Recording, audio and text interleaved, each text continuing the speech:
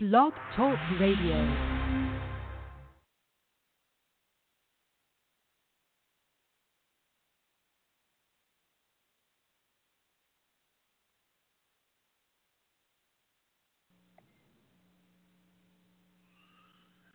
Well, as we hopefully we're on the air. I'm not exactly sure what's going on with the intro there. For some reason, the Blog Talk Studios is jacked up as usual. This is The Pulse, real talk, real opinion, and real news, formerly known as the American Idiot Show. I am Brad Hicks, joined alongside Sean Castleberry and Lisa O'Brien, and a lot to talk about this Monday night as we had the State of the Union. Of course, last night, Philadelphia and the New England Patriots battled in Super Bowl 52, where the Philadelphia Eagles won their franchise first Super Bowl. So congratulations to anyone and everyone out in the listening area or land that was an Eagles fan. Sean, Lisa, how are you guys doing today? Doing great. How are you? We're here. A lot of food, a lot of eating, a little bit of drinking, and miserable, actually, to tell you the truth today. But it is what it is. Sorry to hear that, man. Hey, if Michael ever gets that intro up, I want to hear that thing. Yeah, I know. Well, it'll happen eventually. Like maybe. Blog Talk's fucking up again, Sean. Big surprise. Way to do that, buddy. Well, anyway, Sean, let's go ahead and get started. And one of the more controversial aspects of the Super Bowl was some of the commercials, I would imagine. You know, obviously the controversy, if you lead to the NFL, is going to be that the Patriots get every single call imaginable. That was disproved last night, as Philadelphia still won the game. Anyway. This is true. While I've got the producer who tells me I need to talk more, talking shit in my ear over here, hey, do whatever you're doing over there with your farmanimals.com and leave me alone. But anyway, Sean, the biggest commercial that I see that's making the headlines as far as controversy goes is the Dodge Ram commercial.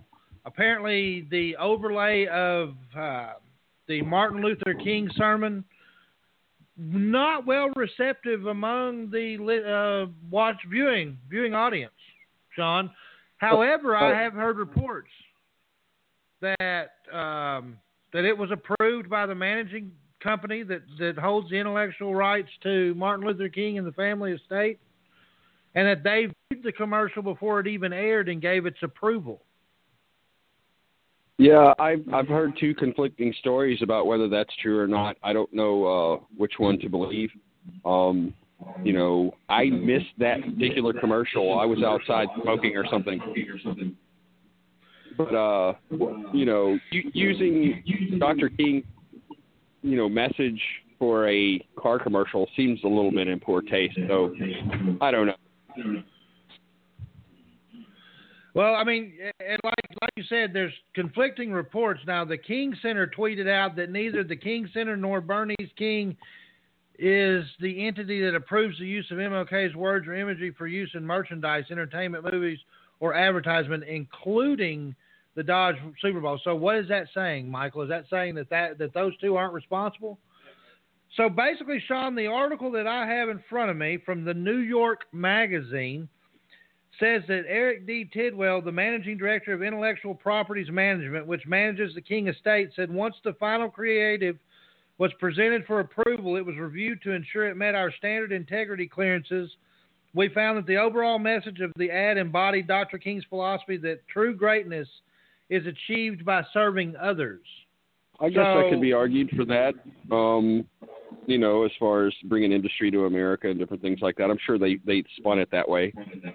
Again, I don't know. It just seems like, you know, it's Black History Month, so it seems like it was done in poor taste. Lisa, your take on that? Yeah, I would agree on that. Even if the estate, it looks like there are two competing interests. There's the estate, and then there's the King Center and Bernice King. And I don't think that they agree on how and what should be done, because this ad is not the first time there have been issues. they didn't use any of Dr. King's speeches in Selma because they didn't want to attract the attention of the King estate. So it wasn't poor taste. I don't think it was. I don't think it was something that was necessary. They could have done it without using Dr. King's words. I mean, I could see that. I don't know. I don't recall the commercial. Like, honestly, like, I don't recall the commercial at all. Like, so. Yeah, I don't either. But there is an interesting one, though, that came about. Sean, you probably may or may not have seen this one. I noticed, to set the scene, it's an empty theater room, stage, I guess, with empty seats. There's a microphone with a spotlight on the stage, and there's a black gentleman, I don't remember if it, with tape over his mouth, and he had some kind of thing on something on his head, I can't remember, and he takes the tape off his mouth but doesn't say anything, and then he turns around, and it's an ad for Black Culture, Black Tour, something of that degree. Sean, do you remember that commercial? Yeah, he had 3 X's on his mouth, and when he turned around, it said Blackture. So I guess that is talking about black culture, and it was interesting. Now, here's the question that was raised by Michael: is that you allow that type of commercial to come across, and I'm guessing there was a catchphrase that was on there that, and I'll have to look it up, or maybe Michael can look it up at some point. But there was a slogan of some sort that was popped up above that Blackture thing writing. And the question that was posed by Michael now, Sean, is that the NFL apparently has creative control on what flows through the commercials for the Super Bowl.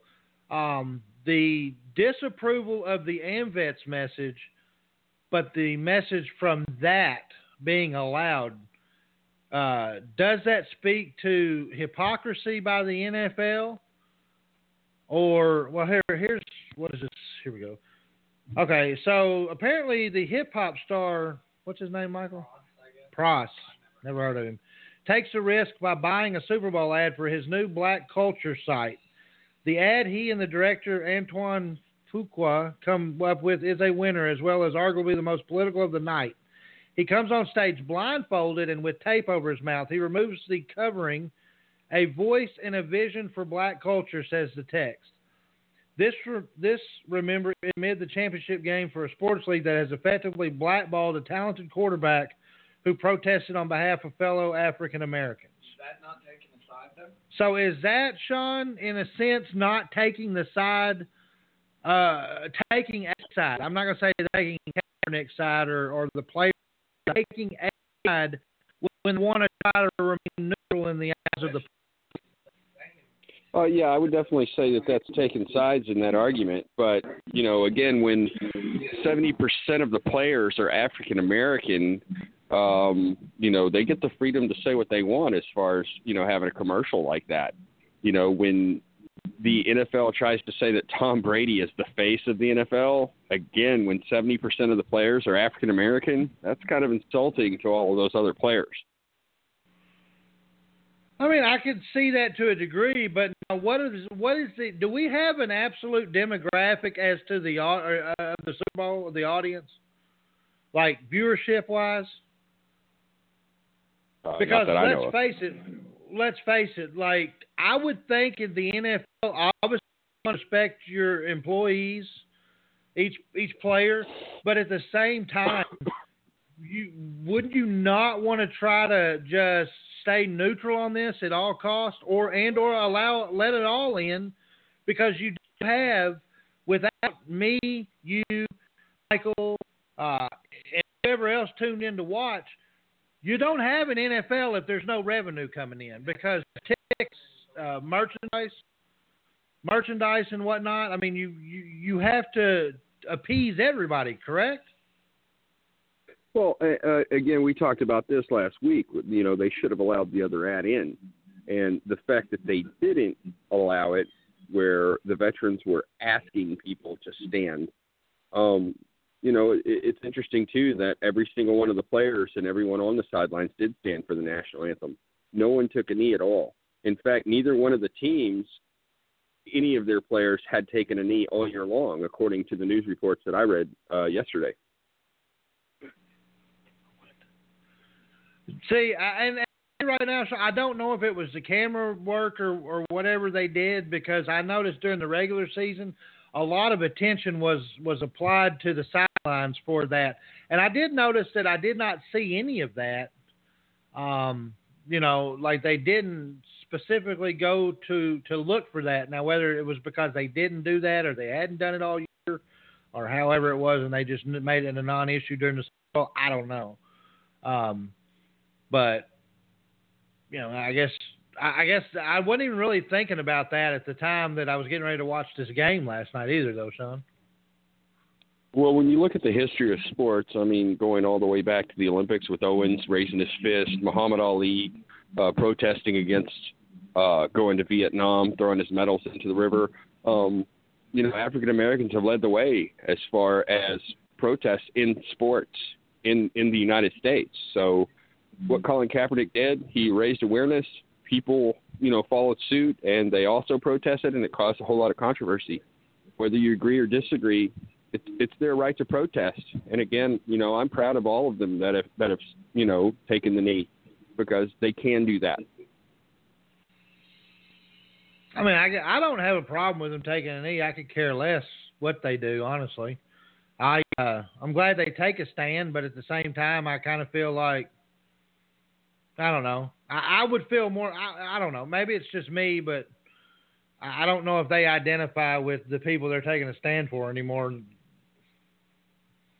Well, yeah, when you're making millions of dollars, you obviously are outside of that demographic. But when no one else is raising awareness to these issues in America, it falls to someone, whether it's in entertainment or sports or the news media or whoever. And they just happen to be some of the most visual people to actually be able to do this. But see, Sean, I think we would disagree too, because not on that aspect, but in the Colin Kaepernick situation is going as far as these protests go. I also believe that a lot of the reason Kaepernick hasn't been hired yet is because he sucks. Well, he choked in a Super Bowl, but his statistics, showed that he was going to be a good quarterback someday. And he has been blackballed. So if they continue to do that, that's unfortunate for his career. If someone gives him a chance and puts him on a team, I would be surprised if he doesn't have a ring in the next 10 years.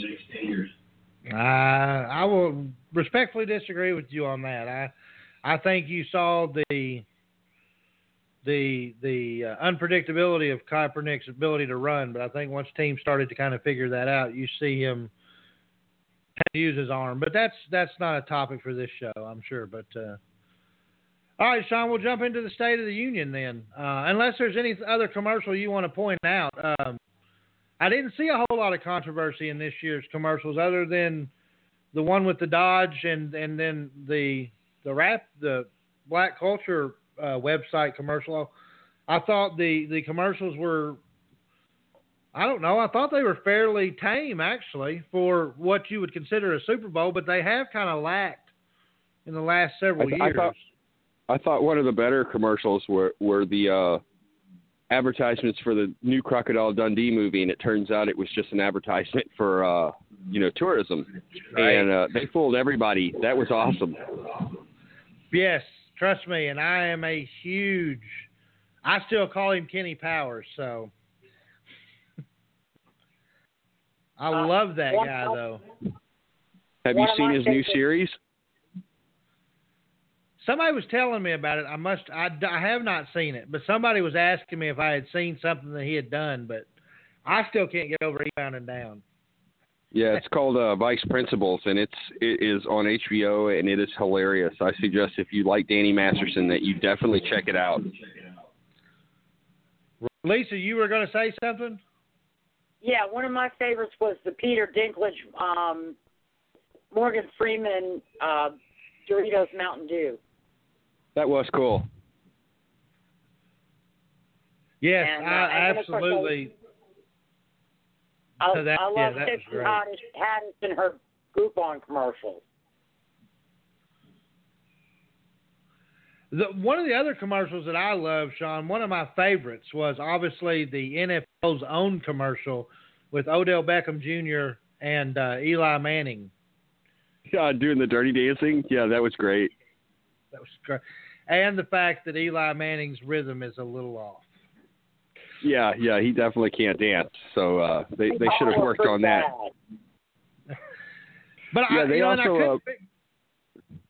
I was just going to say they also premiered that new Star Wars movie Solo, and the new trailer came out today, and that movie looks phenomenal. I can't wait to see that in May. I think when Episode 8 came out, I was like, I'm not going to see any more Star Wars movies in the theater. But yeah, that changed my mind. I'm definitely going to go see that on May 25th. Cheap plug for Star Wars. Absolutely. Sean, the sci-fi geek of the group here. I could not honestly. I don't think I've seen a Star Wars past the ones that I grew up with. To be honest with you. And that was the originals, right? I guess. I don't know. Like, yeah. The new one, I don't know. Like the older ones, I guess is what they are. Yeah. Back. I'll break it down real quick. I'll throw some geek out there. 1977 Star Wars came out. It was titled A New Hope. It was Episode 4. And then you had Episode 5, The Empire Strikes Back, and then Return of the Jedi, Episode 6. And 20 years later, they re-released those as a special edition and raised money to actually come out with the prequels, which were Episodes 1, 2, and 3, which most fans don't like. They're pretty terrible. Episodes 7 and 8 came out in the last few years. They were all right. And, of course, everyone loves Rogue One. That was one of the best Star Wars movies that they ever made. And I will take your word for that.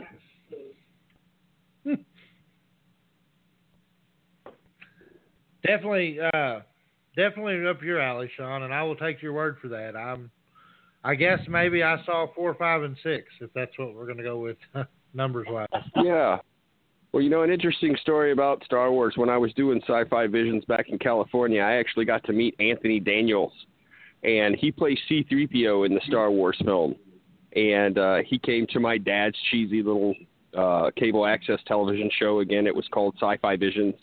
And somehow my dad got him booked on the show, and he did a full-hour interview. But the best part about meeting him, was after the interview. He stayed for 3 hours and told us the best stories about, when they filmed Star Wars and how all the short people that played the Ewoks and the Jawas hated him because he can't see past a certain level with his peripheral vision, and he would trip over them all the time. And just, hilarious, just great stories behind the scenes that, I got to share with the guy. And, I wish everybody could, meet someone like that from movies that they love. It's really awesome. Sean, do you need a towel? I think you have something on the side of your mouth. I do. I need a towel. I really do. So, last show we did was obviously last Monday. The following Tuesday was the third longest State of the Union address, only to be outdone by two previous State of the Unions delivered by President Bill Clinton at the time, this one lasting 1 hour and 20 minutes. Obviously, the memes are making the rounds on Facebook. You obviously have the Todd Pods memes with Nancy Pelosi. Several other memes going around. But Sean and Lisa, your opinion on what you heard from the State of the Union address. Okay, I'm going to go first because yeah. mine's going to be really short. I didn't watch it.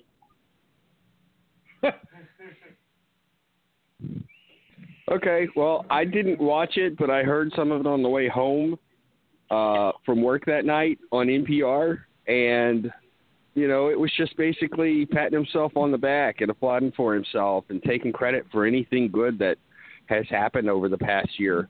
And it was kind of sad to watch when I got home and actually watched about 10 minutes of it, and then I just turned it off. It's just, everybody kissing his ass and him blowing himself in front of everybody. It was kind of sad. Right. Well, I'll go to what I found here, and that's not what I'm looking for. Well,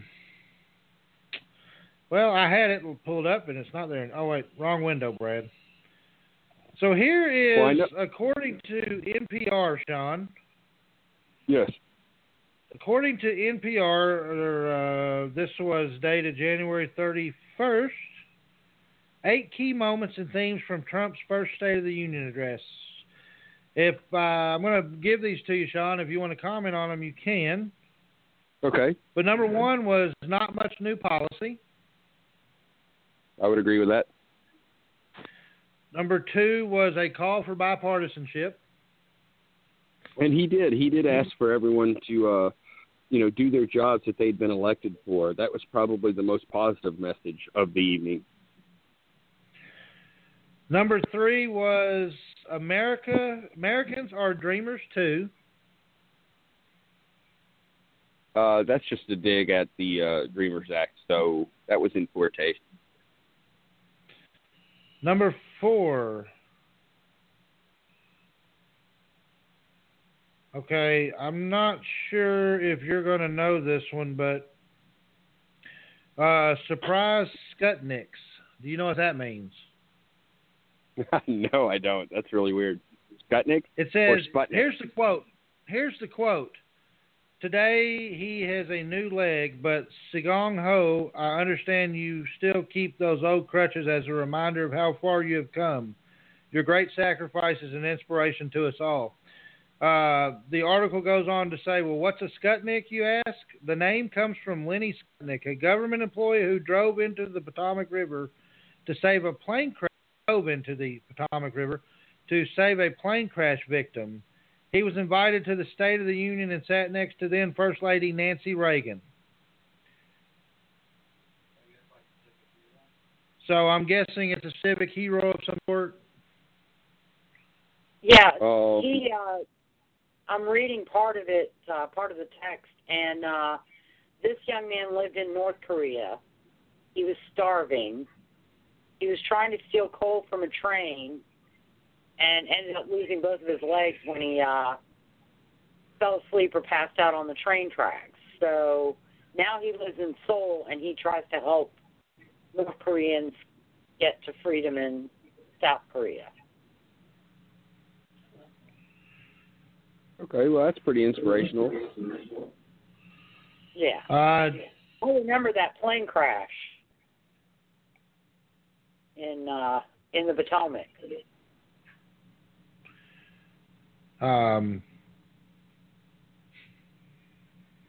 Number 5 would be Trump wades. Yeah, I don't remember, but random. I'm old, and the '60s were brutal. No, you were probably in grade school.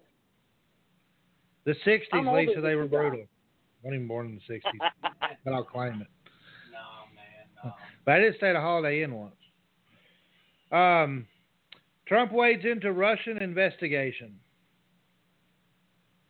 He didn't do it in his speech, but afterwards he was overheard telling a Republican lawmaker that he is 100% in favor of releasing the classified memo that we will get into next. The Nunes memo.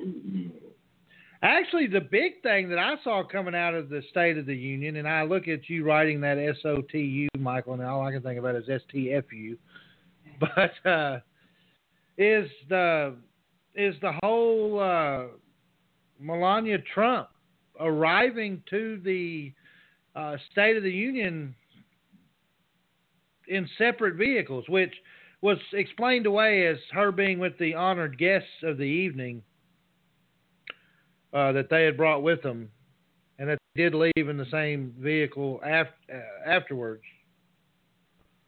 Well, there were a lot of people speculating that she's mad about the whole, Trump was with the porn star thing. And, of course, when he mentioned families, she did not applaud. She did not stand up. So a lot of people think she's still really pissed off about that. Who would blame her if she is? Too many people, talk badly about her. She's a first lady. People need to leave her alone. And another interesting thing, too, was her pantsuit and blouse was white, which was worn by Hillary Clinton during the Democratic nomination for president as a tribute to the suffragettes, I believe. The suffragette movement and solidarity for women's rights. So that was interesting, as all the other Democrats in the room wore black, protesting, I guess, in their own way, the Trump presidency and the union. Well, that was for the Me Too movement. Who is this? Oh. This one, Sean, I don't know if you may know more about this, but another Kennedy takes a star turn. Oh, you're talking about Joe Kennedy III when he did the rebuttal to the State of the Union. I'm guessing he is the grandson of Robert F. Kennedy. Yeah, they threw him out there to do the rebuttal, and now he's the poster boy, for the Democratic Party. We'll see how that goes over the next couple of years. And apparently, they're talking about his lip gloss. What? That's what they're saying. Now, don't get Michael excited. Apparently, Joe Kennedy had glistening lips. Outshined his response, according to the New York Daily News. And then apparently number 8 on here was Hillary Clinton's #MeToo play. Apparently, that was just a response to the union. Yeah. Like 15 minutes before the State of the Union, Hillary Clinton drops a 1,573-word statement on Facebook. Yeah, and again, she needs to go ahead and pack her bags and retire. Yeah, I mean, I wouldn't agree there, but I didn't, like I said, I didn't watch the State of the Union because I don't know. There was probably something interesting on TV that I was wanting to watch at that time, or I was doing something. But it sounds like that it played out just like most of the other State of the Unions, and especially a Trump State of the Union. It was more of a let's blow the old horn treat act. Yeah, I mean, it was your basic circle jerk. Everybody just going around and, patting them on the back, blowing them, and, all this good bull that was going on. And, of course, he came out today and said all the Democrats that didn't stand or applaud for him were in active treason against the United States government, which is horseshit. Again, if he would learn how to shut up, we'd probably be doing a lot better. That I will say. Well, Sean, we talked about it, and I'm sure Lisa's probably looked it over as well. I hope, because I haven't really paid much attention to it other than what I've tried to see on both Fox News and CNN. Trying to get some middle ground on the news memo that was released. Now, I have heard that the Democrats are currently looking to release a document of some sort. Yeah, they just want to basically rebuttal anything that's come out in that whole statement. And, it's like we said before, with this Russia investigation, everything else, nothing's going to come of it. So, it's not really news. I mean, so the body count so far in the Russia probe is that we have had 2 people, right, indicted on something that was dug up as a result of this investigation, but not anything particularly pertaining to the Russian collusion. Is that correct? I believe so. I don't know. This goes back to the whole Kenneth Starr thing to me. Like this colossal waste of time. Well, the Democrats are just trying to do exactly what the Republicans did throughout the Clinton administration and throughout the Obama administration. That's try to find something and, get the man impeached. And they need to be worrying about. What they need to be worrying about are these midterm elections. They don't have anybody out there to actually, be a poster child for the Democratic Party. They've tried to throw out, Joe Kennedy III, like I said. They need to find some progressives that really want to change things and, get away from elitist politics that they've been playing all along. Well, yeah. And I mean, obviously the whole nomination process reeked of Democratic stupidity, in all honesty, as you see your candidate that probably could have made a strong push for the presidency was basically blackballed out of his own nomination. Yeah. PNC definitely pushed Bernie Sanders out there in favor of Hillary's turn to be president, which was a huge fatal mistake because, America, unfortunately, is not ready for a female president, and that sucked.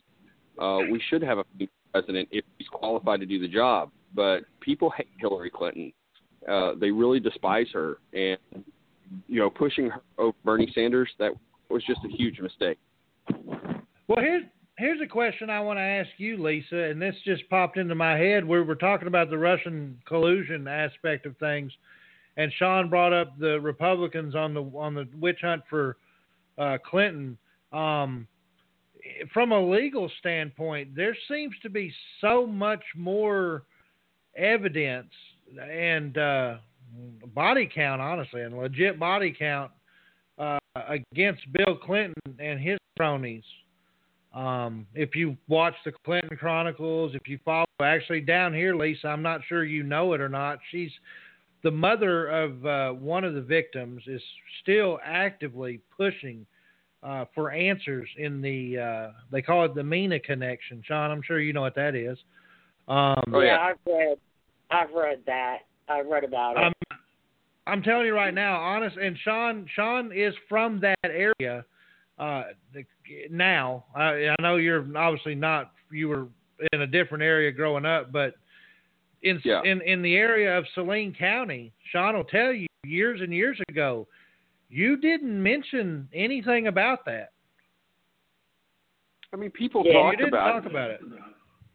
Some people talked about it. I mean, you go around the little convenience stores, people drinking coffee, people that hated him, they didn't care. They talked about it. The conspiracy theorists that, put all this stuff together, InfoWars type, people still talk about it to this day.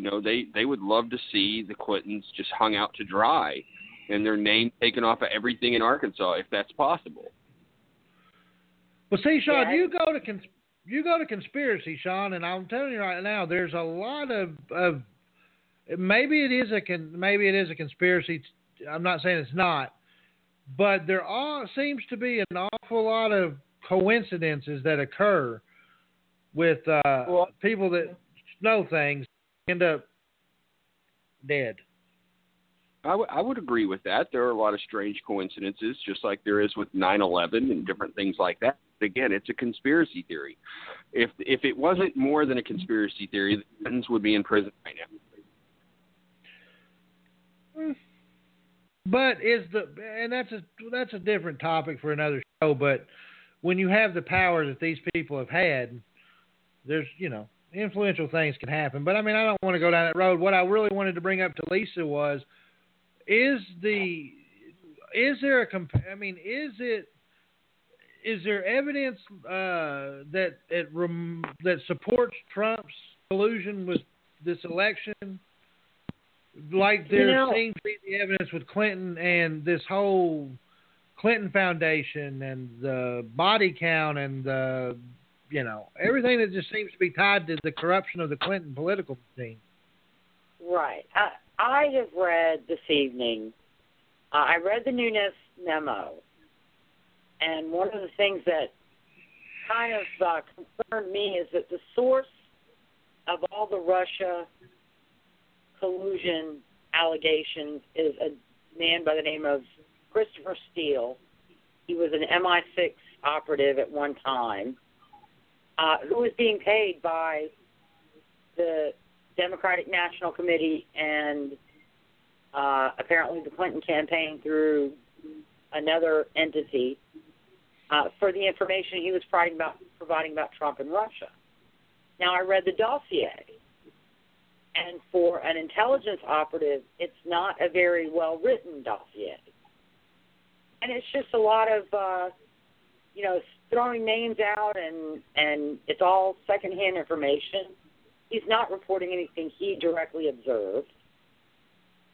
He's reporting information he allegedly got from Russian operatives about things going on with Trump and the Russians and all that. But another impression I get from the dossier is that Trump, he may be playing the Russians as much as Christopher Steele played the DNC. And see, I just don't. I mean, the memo. The only thing that's come out of this memo to me, and Sean, maybe you or Lisa can explain this to me, was that they actually have found some form of proof that there was a warrant issued or something of that effect issued to wiretap a particular campaign person or some office or wing inside Trump Towers.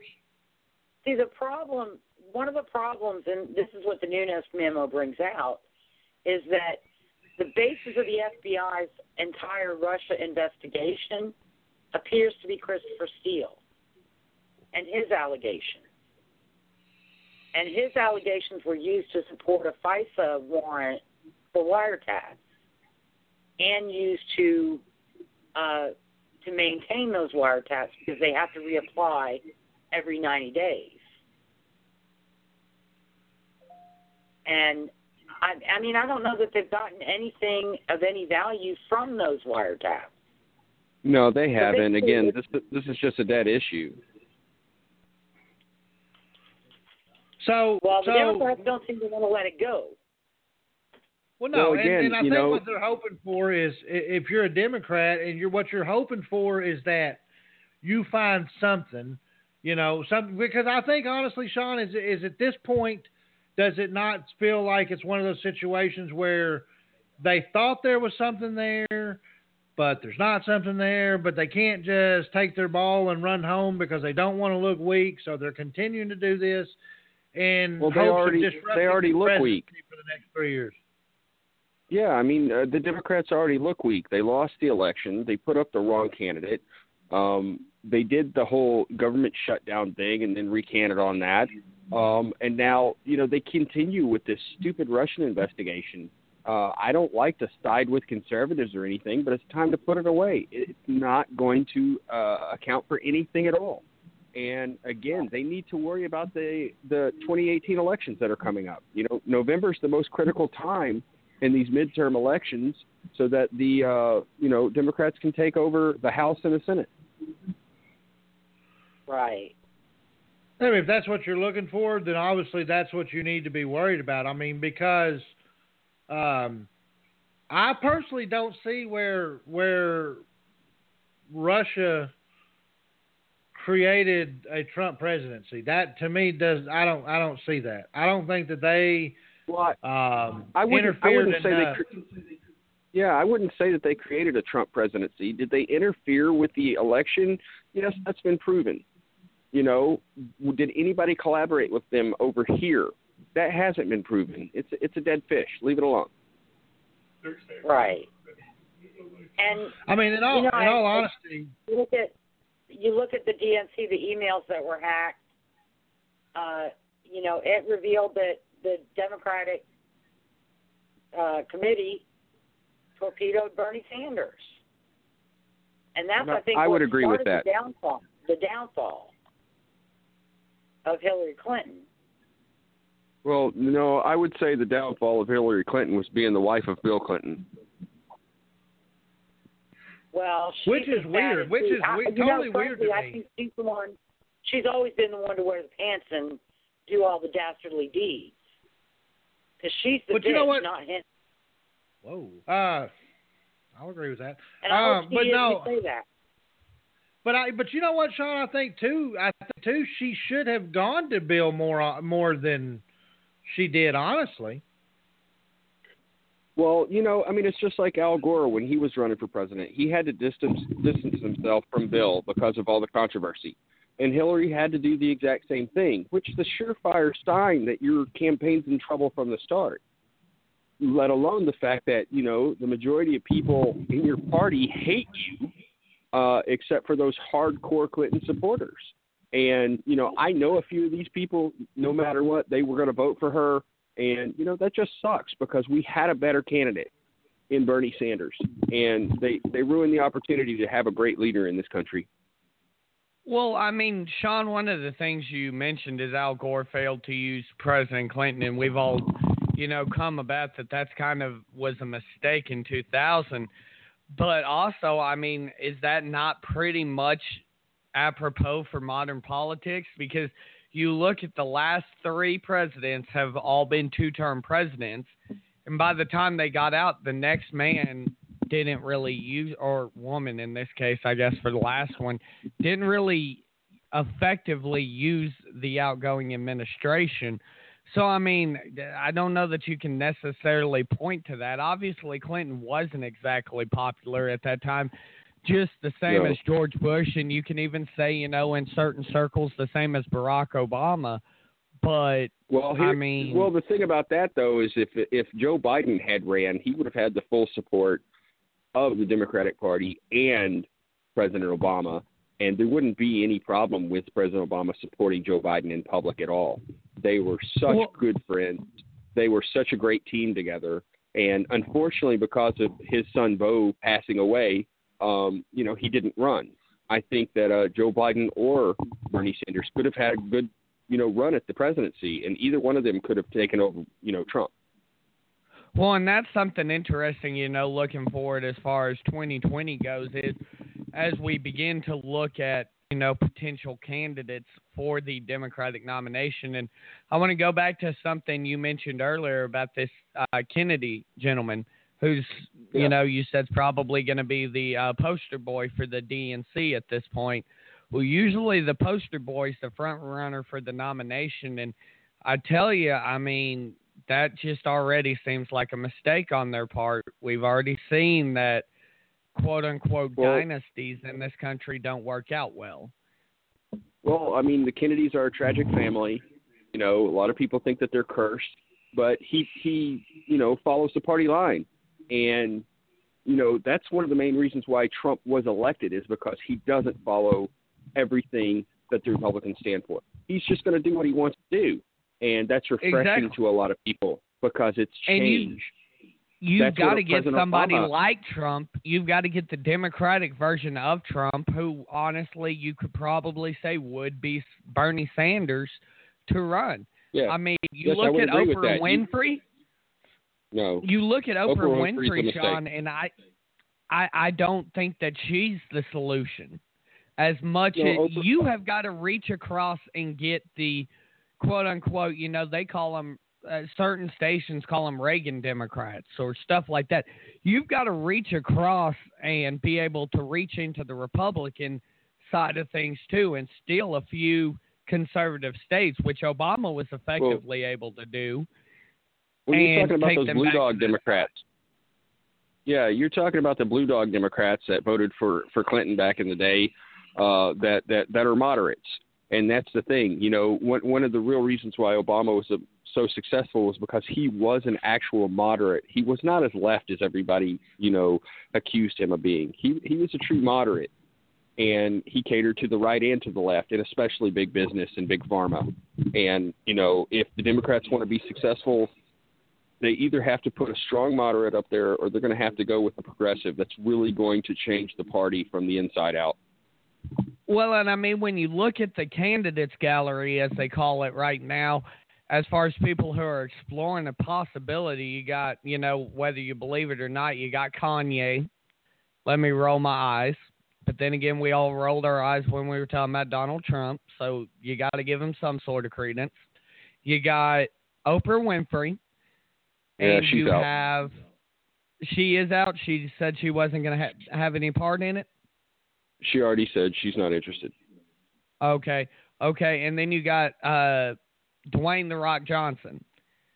Let's be honest here. This just sounds, number one, like a reality television show. Dwayne "The Rock" Johnson versus Donald Trump for the presidency of the United States. Once again, can anyone cue up Idiocracy? But well, if we could change the laws in this country and allow Arnold Schwarzenegger to actually run for the presidency, that's a Republican I would stand behind, because he's a true moderate and he actually has the people's interests at heart. I was in California when he was elected governor, and he did a damn good job as a governor, even as a conservative Republican. He turned the state around. It was in financial dire straits, and he turned the entire state around. And he could actually fix a lot of the things with the country. So if you're going to put a Republican out there, that could do a better job than Trump, Arnold Schwarzenegger's the man for the job. I would agree there. And, I mean, me and Brad, this is a point of contingency with me and Brad when we talk about 2020. I'm not 100% sure that Donald Trump is your Republican candidate in 2020. I mean, of course he is. They're not going to upturn the whole thing and tip the cart just to throw Trump out of there like that. I mean, he won the presidency, so of course he's the guy. I mean, is he? I'm not sure, though. I mean, I think if they got a true, guy that could speak across the line, and Marco Rubio. I think a Marco could at this point defeat Trump. You've got to get a guy. Trump's ticked off a lot of people in his somebody that got beat in the primaries? I agree, by but at Trump? the same time, Trump has angered a lot of people in his base. And Brad's back, so I've been booted out of the way here. So here comes Brad. So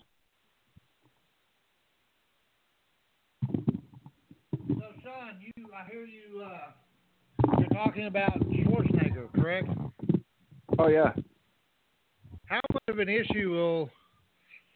much will his personal life come into play should he run for president? Well, first, he can't run for president because he's not a naturalized citizen. He wasn't born here. If we were able to change the laws, do a constitutional amendment to allow him to run, I think he would win. Even though he has a controversial past, with the affair and everything that happened between he and Maria Shriver, what he did as a politician in the state of California was phenomenal.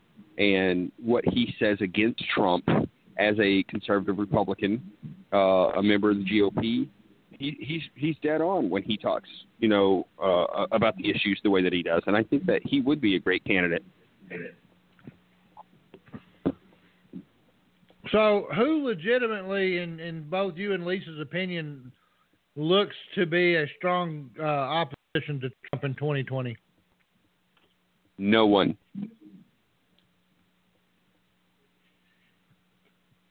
So you don't think that...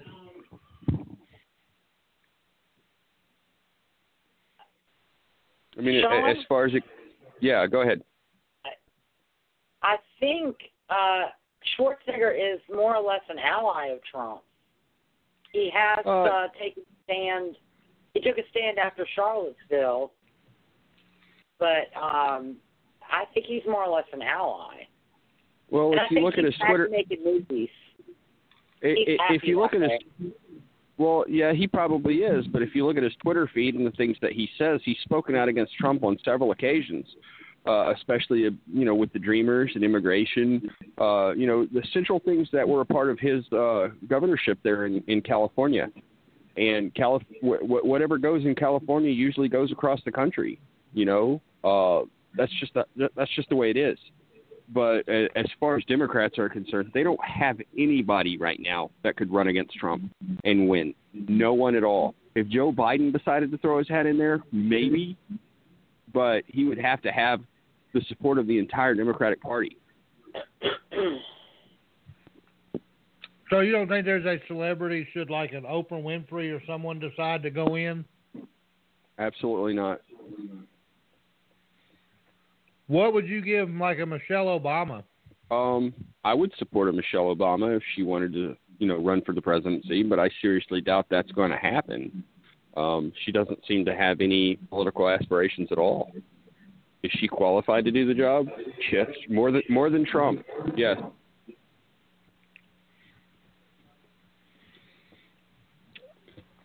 So, Lisa, if you just could pull someone out to run against Trump, do you have someone that could give him an opposition? No. Of course, well, see, that's where I guess I'm different. I'm over both sides. I'm tired of Republicans and Democrats pointing fingers at each other and, saying the Republicans are at fault for this and the Democrats are at fault for that. And, I just want them to stop acting like spoiled kids and figure the shit out. Find a way to fix things. If something's wrong, work together to fix it. And that doesn't happen.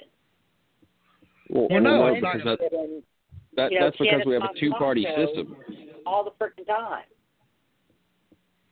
Well, if we could get away, it's devolved incredibly over the last 20, 25 years. Well, yeah, it's a travesty. I can remember 2008 seeing Nancy Pelosi blaming George W. Bush for the bank failures and the home loan scandals when all those things happened because of bank deregulation put in place by the Clintons. And Clinton did sign that legislation. And, it goes on. It's one of those things that's going to go on well for a number of years, and then it's going to all come crashing down. That wasn't the administration at that time when it happened. No, but the administration that's in place gets blamed for everything. Right. But, like I said, Nancy Pelosi actually blamed the Bush administration for bank deregulation that was put in place by the Clintons. Well, there were people out there blaming... Nancy Pelosi turned me from a staunch Democrat into an independent. Well, you also have to remember, too, that just a couple of years ago 5 years ago, when President Obama was running for re-election, people were mad at him for not showing up to Hurricane Katrina down in New Orleans when he wasn't even the president.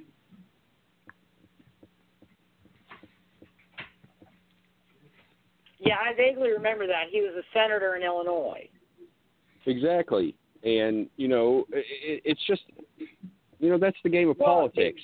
The one side is always blaming the other. It's not even that. People want to be, I think society has devolved into a bunch of third graders. And we all want gratification. And we all want, if we don't like something, we want to have a temper tantrum and have it changed immediately, or the temper tantrum continues. Well, I think the biggest solution to all of this, Sean and Lisa, I think the biggest way to fix all of this, number one, is not to dissolve the political parties, but that's to make every single one of them in Washington live by the same standards, the same rules, and everything that they put down on us. And they don't do that. This is a group of people that can take away 60% of our wages and our income, but these cocksuckers still live off $250,000 every year for the rest of their life with free health insurance and that and the other while we still pay for it. So yes, you're absolutely right. I guarantee you that if you told these assholes that they had to pay for their own health care by the standards that they put forth for the American people, and that they weren't getting the shit for free, and they were getting paid $7.50 to $8 an hour, or whatever, $10, $15, $11 an hour, whatever it is, I guarantee you would see a drastic change in the way policy's made. Yeah. Well, of course you would, but that's not going to happen. I mean, you have these elitist politicians that have been in office for, sometimes 20, 30, 40 years. They like the status quo, and it's on both sides of the fence, Republican and Democrat. If you look at conservatives, what are they really looking to conserve? What, screwing over the middle class and destroying America? What are Democrats really wanting to change? Not much, because they've gone along with the status quo and not changed a goddamn thing. No, and I think what you see with the Republican Party is they're trying to hold on to that one segment of the population that they like. The Democrats are trying to do whatever they can to look good for any minority and or, whatever vote they can get. And I don't, honestly, Sean, and I don't think they give two shits about African Americans. I don't think they give a shit about Dreamers. I don't think they give a shit about any of these people that they're so-called activists for. All they give a shit about is their vote to elect them into office. And that same thing with the Republicans and who they target. Well, the Democrats have the problem with identity politics, where they're, going for the activist movements, like you just mentioned, where it's the LGBT community, the African American community. But let's look at what Democrats have really done. They destroyed their base, which were the unions in this country. The unions that allowed us to have weekends off. The unions that allowed us to have an 8-hour workday, give us benefits, health care, all the things that have happened. The Democrats sat there and let the Republicans destroy unions all over this country with their right-to-work state laws, and they have destroyed Detroit and allowed all of this to happen. And they destroyed their base doing that. So if a lot of people that used to work in Detroit for these automotive companies have turned and are voting for Trump, who blames them? And see, Michael asked what we were talking about. He had to step out of the room for a minute. Michael, what we were talking about was, I asked Sean and Lisa, and I'll ask you, is there someone that you honestly think could oppose Trump in 2020 and legitimately have a shot to win? Now, the shocking thing of all this was that Lisa said no, and actually Sean said no. I literally, in my honest opinion, you guys thought that if a lady like Oprah was to run for president or a Michelle Obama, that I'm just talking about opposition. Well, I mean, I don't know. It's very rare to see a Republican president ousted from his second term by his own party. Unless you're Bush first. Do what? Unless you're, Bush, Herbert Walker Bush. Well, that's true. But well, I mean, but no, and that was more due to Ross Perot throwing his hat into the ring and getting a lot of support. And the fact that he lied to the American people about raising taxes. So. There's a couple of things that I look at. Honestly, as much as people scoff about it, people scoff about Donald Trump. So you do have to look at just about anybody nowadays as a potential serious threat. I mean, you got to look at somebody like The Rock. You got to look at somebody like Dwayne Johnson. Exactly. Celebrities aren't a threat. What? Celebrities are not a threat. Well, let me ask you this, Sean. But hold on, before you answer that, and he asked, is Donald Trump not a celebrity? But Sean, as much disdain as there appears to be for Donald Trump, like with the media and things of that nature, is the American public that fed up with Donald Trump, or is that the narrative being pushed out in the media? Because if you look at it from... Go ahead. Is that not your perception? I mean, my perception is from what I see in the studies that were taken, and I wanted to find this, and I couldn't do it. I heard it on a blurb the other day on 96.5 The Answer, driving into work, that they did a study, and of all the presidents in history, Donald Trump has been attacked in a negative manner on the front page 41% of his presidency, more than any president, actually more than the last 3 or 4 presidents combined. has been negative on the front page of any of the media for the most part, has been negative. And so that's what I'm saying. So is this a media narrative, or has America grown tired of Donald Trump? And when you guys tell me no, that there's nobody that can oppose him for a second term, that absolutely blows my mind. Because I thought we were at a point where we're just trying to go through the next 3 years with him just so we can sweep him under the rug in 2020. No, not at all. His base is solid. The people that voted for Donald Trump are going to vote for him no matter what, because he appeals to the evangelical Christian right. He appeals to the alt-right. He appeals to conservatives.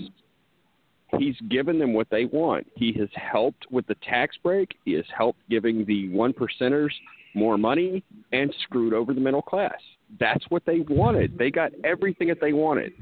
And when they stop getting everything they want, then they'll turn on him. Not until then.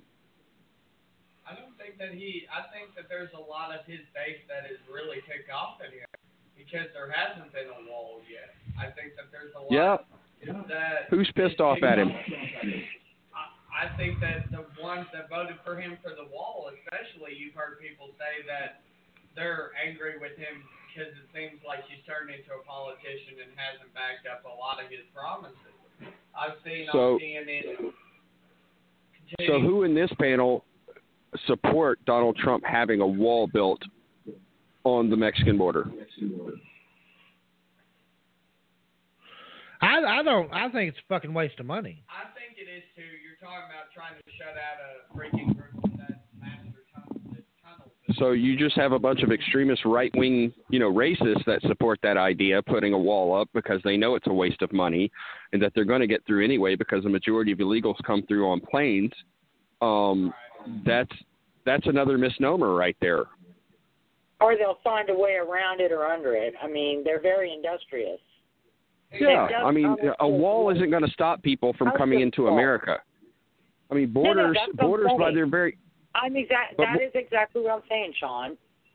I mean, they've dug tunnels to avoid customs crossings. They're going to dig tunnels under a wall. Yeah, but the whole idea of borders are just stupid anyway. We shouldn't have borders. We have one planet, one species. We should be taking care of this planet and not worry about who comes and goes where they go. But, Sean, you also look at the fact that now he's trying to work it into the tax system where the American public pay for it, and that's starting to piss off a lot of people who were really legitimately, for whatever fucking reason, expecting Mexico to pay for it. Anybody that thought Mexico was going to pay for it is a fucking idiot. I agree. There are people out there that pick off DACA, he repealed DACA because the Democrats refused to put in some funding for his wall. Well, that's a good point to bring up right there. How much money has everyone gained in this tax bill credit right now on their paycheck every week? I got an extra $20. Yeah, me too. $20. That's all I got.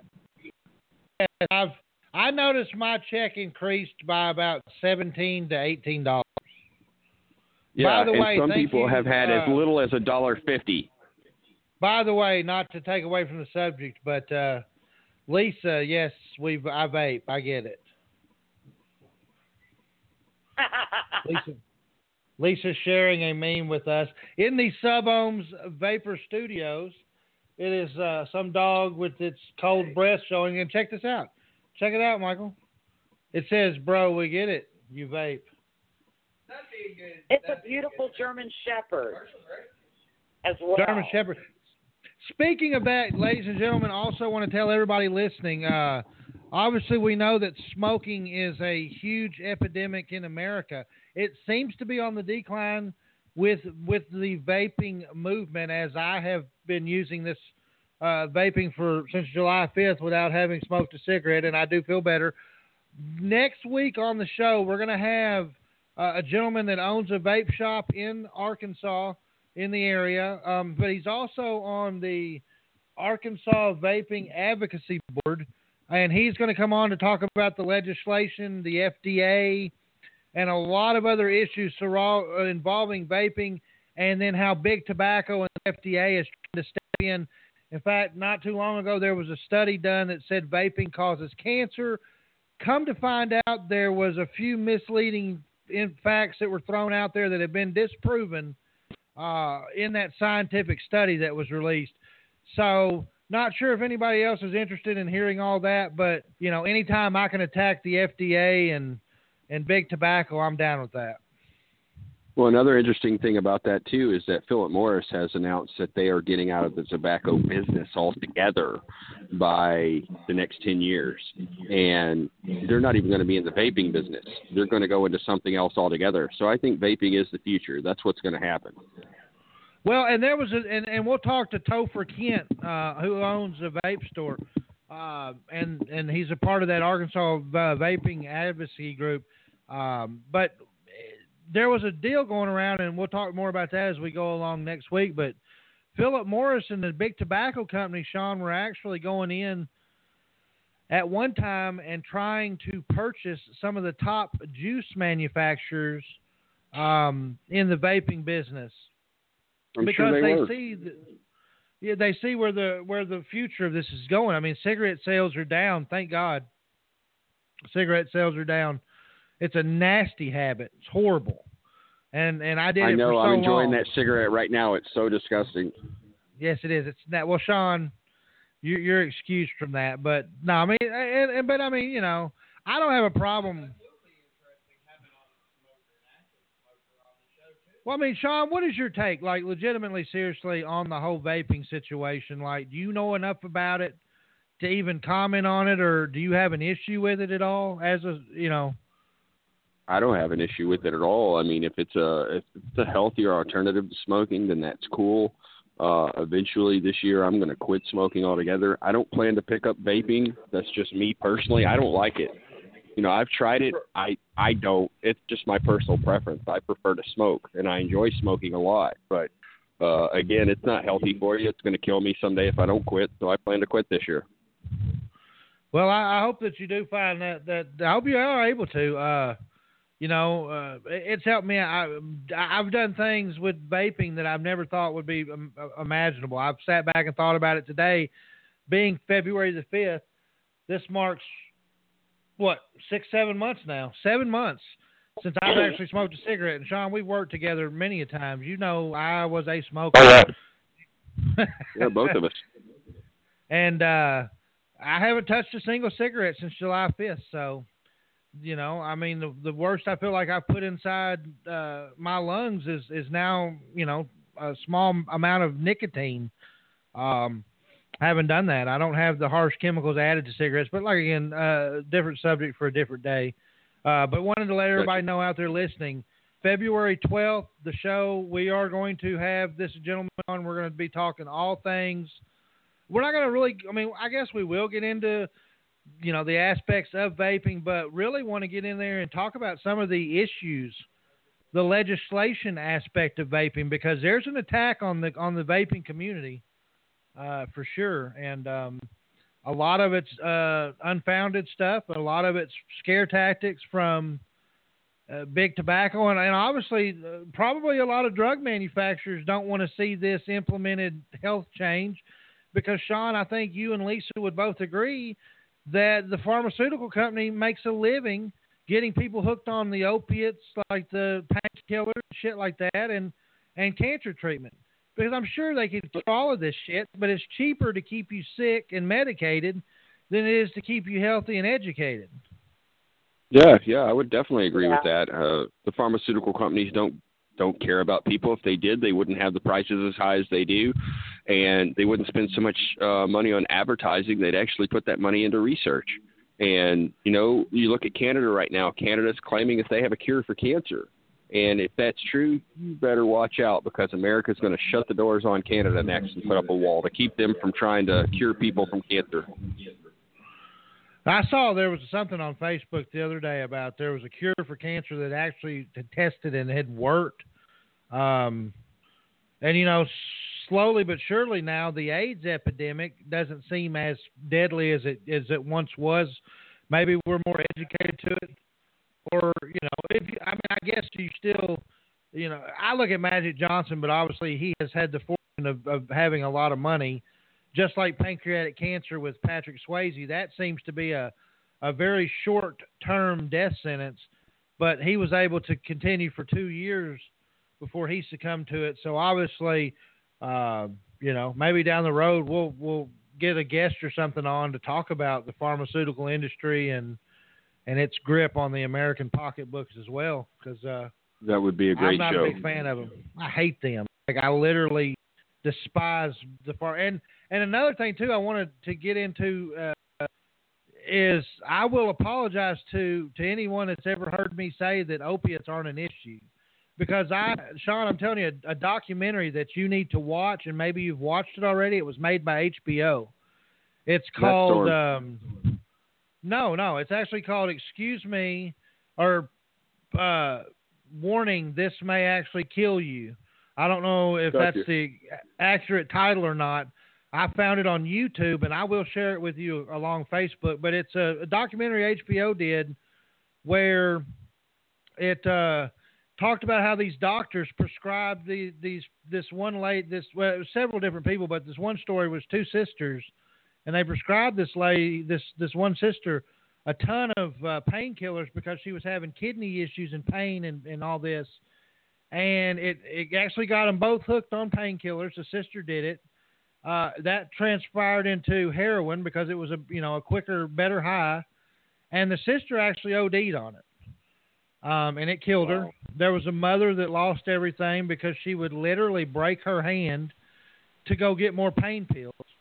She OD'd on it. And I did not realize to the extent of that problem too. So that's another issue that I wouldn't mind tackling down the road in the future.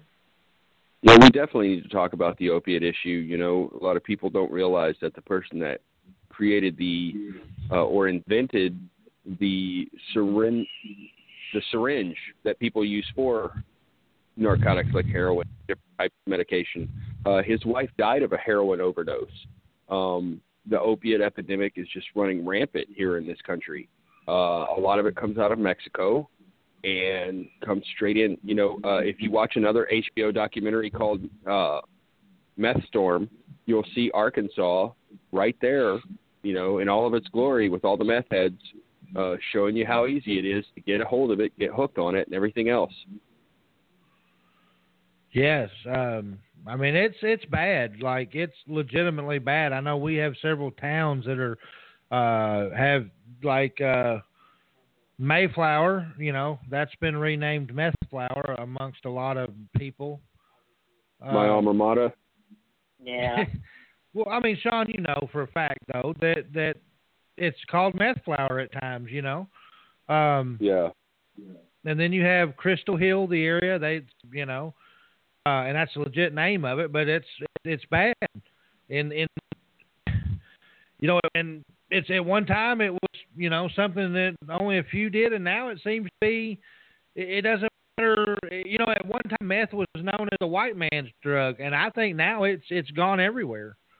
I think meth and crack and all that shit are just not even, doesn't matter who you are anymore. It used to be, a race thing. Now it's just a whatever. Let's just get jacked up type shit. Well, people have a real problem dealing with their pain, and that's a legitimate issue. And when they go to a doctor and get prescribed pain medication and get hooked, there should be something done about that to help them get off of it. And the pharmaceutical companies aren't interested in that at all.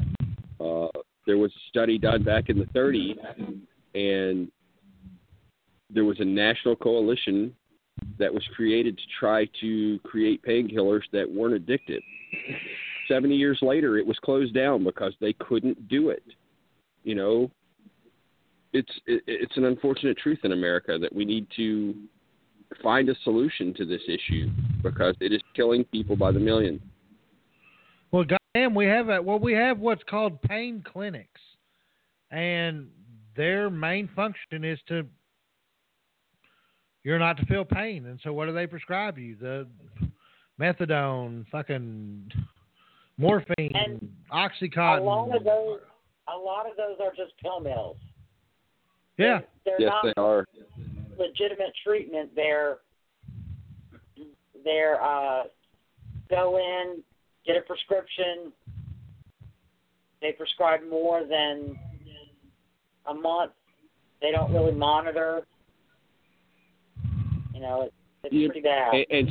And some of these pill mills too have been, investigated by the DEA for ordering hundreds of millions of dollars worth of pills for one small clinic, and the bureaucracy has been tied up because of the pharmaceutical companies making profits off of these small pill mills, and the DEA can't do their job to stop this epidemic, and it's frustrating. I just read a book about it recently. It's just a travesty. Yeah. And Sean, our guest from a couple of weeks back, Bill Allen, prime example of a road that you can go down should you get hooked on that. I mean, he was a speed freak, self-admitted, robbed pharmacies. So the danger is real, and I know a lot of people. I've known a lot of people that have done it with the aspect in mind of, it is what it is. I mean, let's face it. You can go out and smoke a joint and do whatever you got to do. You're not going to sell your entire home furnishings for that next high, but you get into some of that bigger stuff and you're like, but I think that's the misconception is people see it and they do a decent job of trying to prevent it to a degree in that Faces of Meth advertisements, but I don't think people realize just what kind of grasp that stuff will have on you. Yeah. Well, that's like that documentary Meth Wars too. When if you ever get a chance to watch that on HBO, again, it's here in Arkansas, it's in Saline County, and there's a mother that's shown on there. She got both of her sons hooked on it. One went to prison. The other is just a paranoid schizophrenic. He's just, a complete mess. And the mother has no remorse. She doesn't blame herself at all, and that's because of the result of the drug addiction. Yeah, that's the accountability though for things like that too goes out the window as soon as you do it because I guess you just don't feel like it's your fault at all. I mean that's best way I can describe it. I guess we have a victim's mentality here in this country, in our society, and when people get hooked on drugs, they try to say, oh, well, it's not my fault. But, honestly, it is. If you tried the drug, not everybody is as pretty as I am. They won't do, they do these drugs. I won't do a drug that'll make me look ugly or lose my teeth. I just can't do that. Well, yes, we do not want your perfect hair falling out. But we were going to segue out of this. Yeah, hell, it would be a fucking tragedy. We would have to set aside some kind of victims hotline for you. We'd have to burn all our pictures of me on the walls. Yes, we would have to have a state of the hair address. Yes, in fact, Sean, I'm going to need you to write a 5-minute speech because that new segment's going to be State of the Hair Address by Sean Castleberry. Will do. We're going to need you to talk about the latest and greatest hair products. We're going to try to get a Vidal Sassoon or someone to sponsor that. Well, I've actually gotten into beard care products as well because I have a majestic beard. Let me ask you something, though, Sean. In all of your hair growth, please tell me you manscape, though. You're a manscaper, right? Oh, absolutely not. I am a Wookiee. Oh, no. Whoa. There's no European going on? No Brazilian? I pride myself on my Neanderthal looks. So, I mean, now is there like a landing strip? Like, what are we So here's what I envision. Obviously, it's blurred out for censorship in my own mind. But I just imagine... No, it's not smooth down there. Apparently to what Sean says, he's got Brent fucking Ferguson growing in his crotch. No. It's a tropical rainforest. So I see. Here's what I see. like let's picture this by blocked out, obviously. But when Sean gets ready to go do the magic thing and he pulls his pants down, I swear to God, all I can hear the underwear coming off, the banana hammock backing out of the way, and you hear the Chewbacca sound.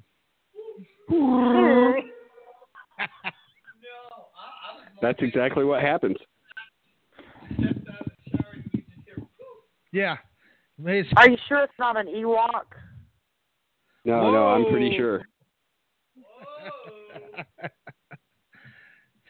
Wow, we just really did turn into the Howard Stern show. Yes, we have actually, I can list that off my bucket list now. I've actually made The Pulse a Howard Stern type show for a brief moment in time.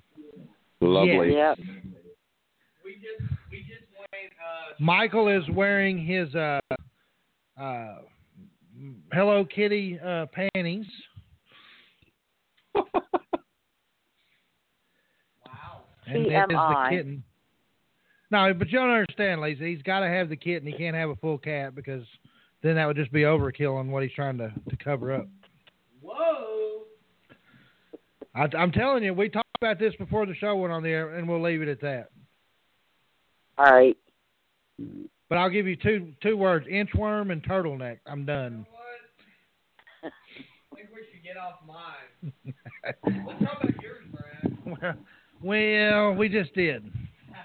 That's a short subject, kind of like my wedding night. So anyway, now that we got uncomfortable in here, I have this big microphone sticking in front of my face. It's weirding me out all of a sudden. Mike, why don't you go ahead and let's kick it to a commercial, and when we come back, we're going to get back to more politics here on The Pulse.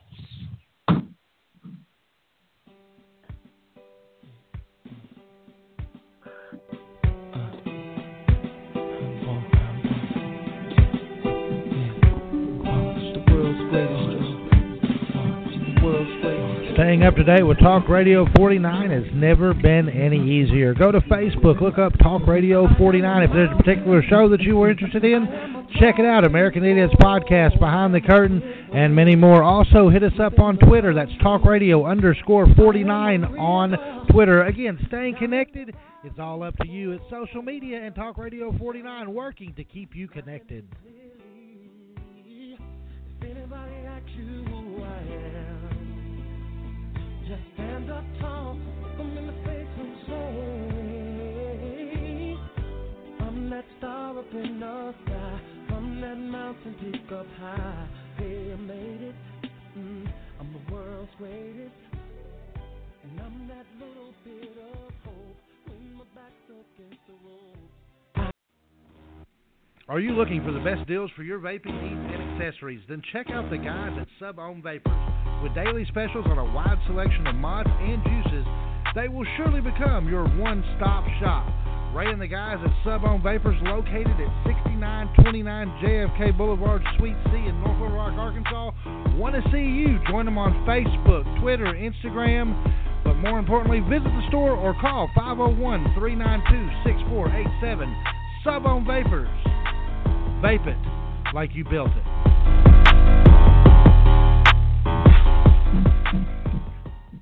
Man, I love that. I just love that right there. Absolutely love that. And Sean, I tell you right now, we're going to go back to the Super Bowl for just a second, just a minute. I wanted to talk about, you talked about Star Wars. I really wanted to talk about this new USA special that's coming out about the Notorious B.I.G. and Tupac. That looks very interesting to me. Well, if it weren't on the USA Network, it probably would be. But, you know, since it is, I'm probably not going to see it. I don't have cable. Well, I'm sure, Sean, there are venues throughout the internet that will allow you to watch that YouTube TV. But not that we have a sponsor. I wish we did, but yeah, hey, YouTube TV, all four of us going to need a free subscription to that. Sean needs that stat quick. Hey, we just got some breaking news in that Donald Trump has been advised by several lawyers to refuse an interview with Mueller as part of the Russian probe, according to a new report on Huffington Post. Oh, wow. But do you really blame that, though, Sean? No, again, it's not going to amount to anything. It's just something that came across my feed real quick. So here's where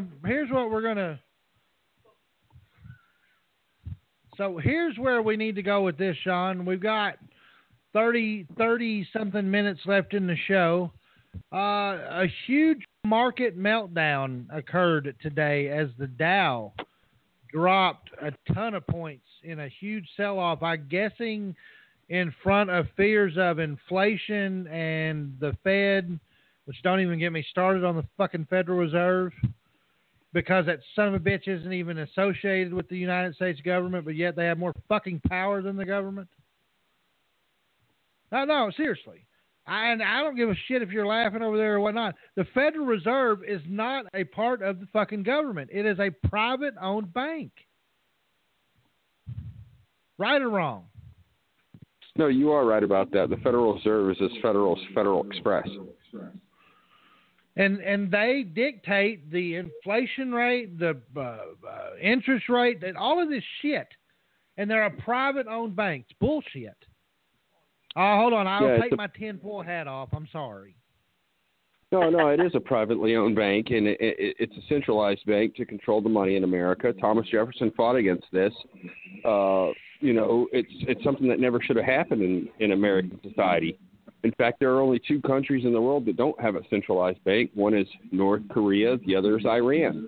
And they just happen to be public enemy number 1 and 2 in America.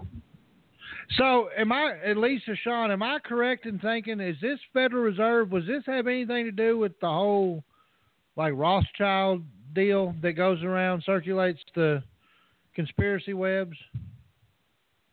A lot of people talk about it that way, especially your, who is it, the InfoWars guy?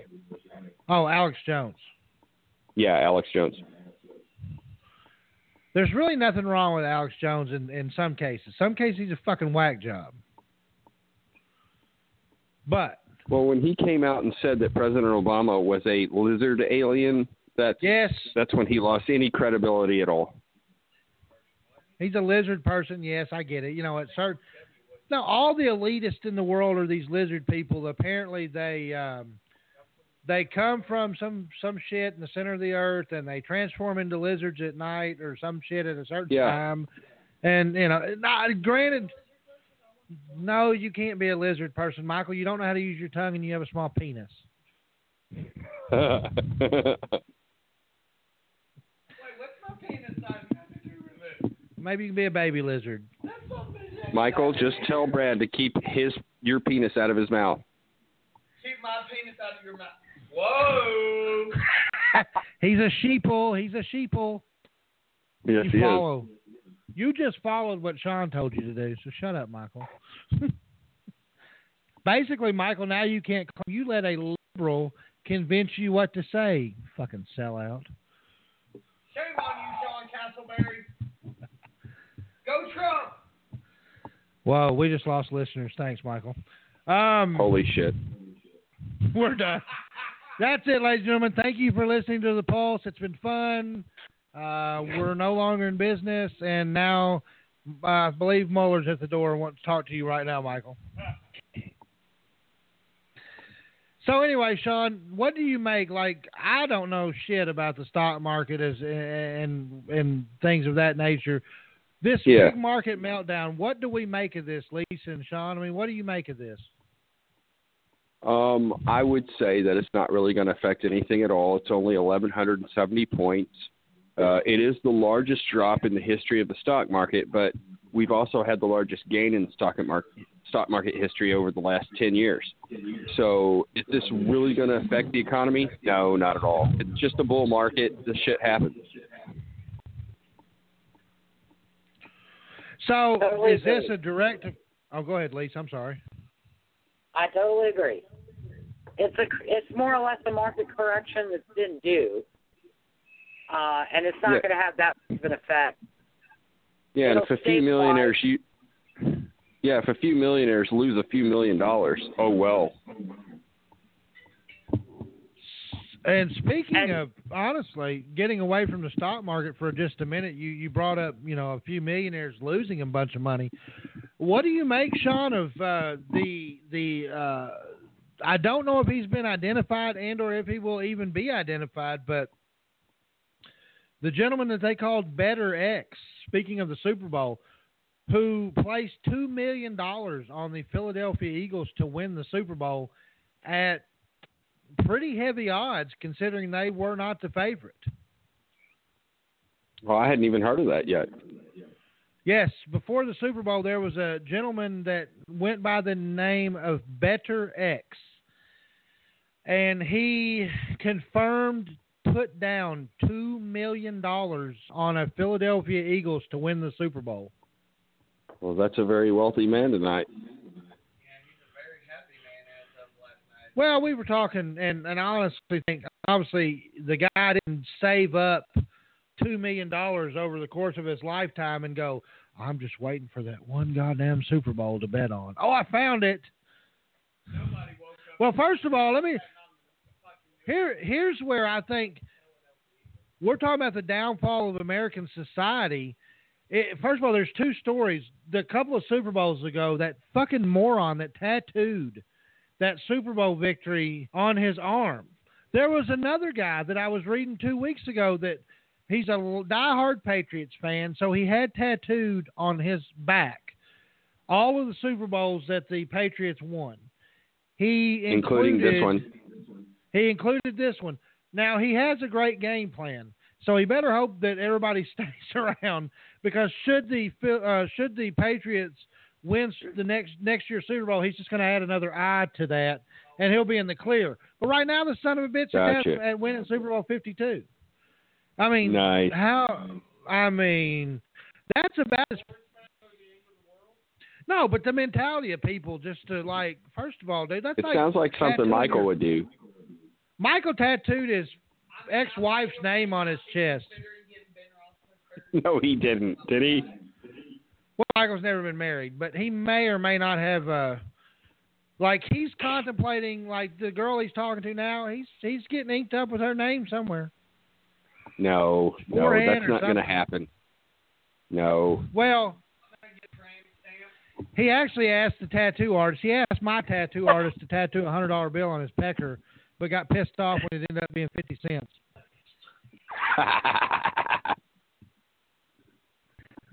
Hey, I've got a question for Michael. Yes,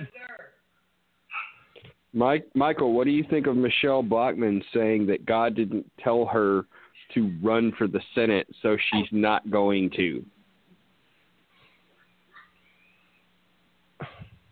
I mean, honestly, and Lord strike me down if I'm... You guys might want to move away from Michael at this point. Lord strike me down if I'm being, terrible. But, I mean, honestly, I believe in God. I believe in Jesus was my Savior, all that good stuff. But I don't think God's ever spoken to me. I don't think we've ever had a conversation like, "Stuff, bro, beers in the fridge, help you." Wow. I don't think we've ever had a conversation like that. Wow. So, I mean, I don't think that, but then again, G-Dub said that God told him to run for president, so, I mean.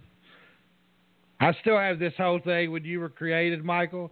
I believe that God was sitting there handing you body parts, and he just found this one flap of skin, didn't have anywhere to go with it, and he was like, boom, right there, dick for Michael. So, nice. Come to find out, it was a piece of an earlobe. Sorry. Yes, God speaks to me all the time. God bless it. I pray every day. Yes. Hey, Sean, Lisa, I have to tell you this, right? Keep slandering my character before we start. So, Lisa, are y'all ready for this story? Okay. Yeah. So Michael has a tradition of he eats once a day. He smashes 4 TV dinners at 8:30 every night, right? Really? So, yes, sort of God. So he will, and whenever we go out to eat or something, we'll all have our food, and here I am being a heathen and shit, and the whole primitive caveman. I'm stabbing. Look, dude, look. My food is like the United States. I have a fucking no-fly zone, and I will Patriot missile your ass. I will fork the shit out of your hand if you invade my space, like right there. I'm just telling you. Look, dude, I will go DEFCON 3 on your fucking arm if you reach in my plate vicinity. I'm just saying.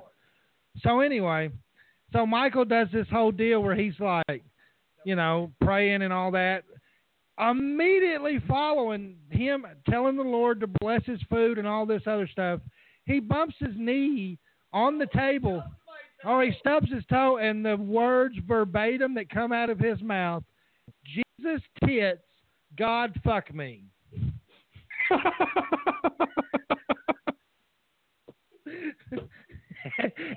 At which point, not to offend any Christian base or anything, but at which point I totally hoped that some invisible force just would bend Michael over the couch, like that scene from Scary Movie. Oh, that's terrible. Because I got to tell Michael every time you yawn, a ghost sticks his dick in your mouth. Nice. But yeah, that was his exact quote, was Jesus tits, God fuck me. That is very Christ-like, Michael. I'm very proud of you.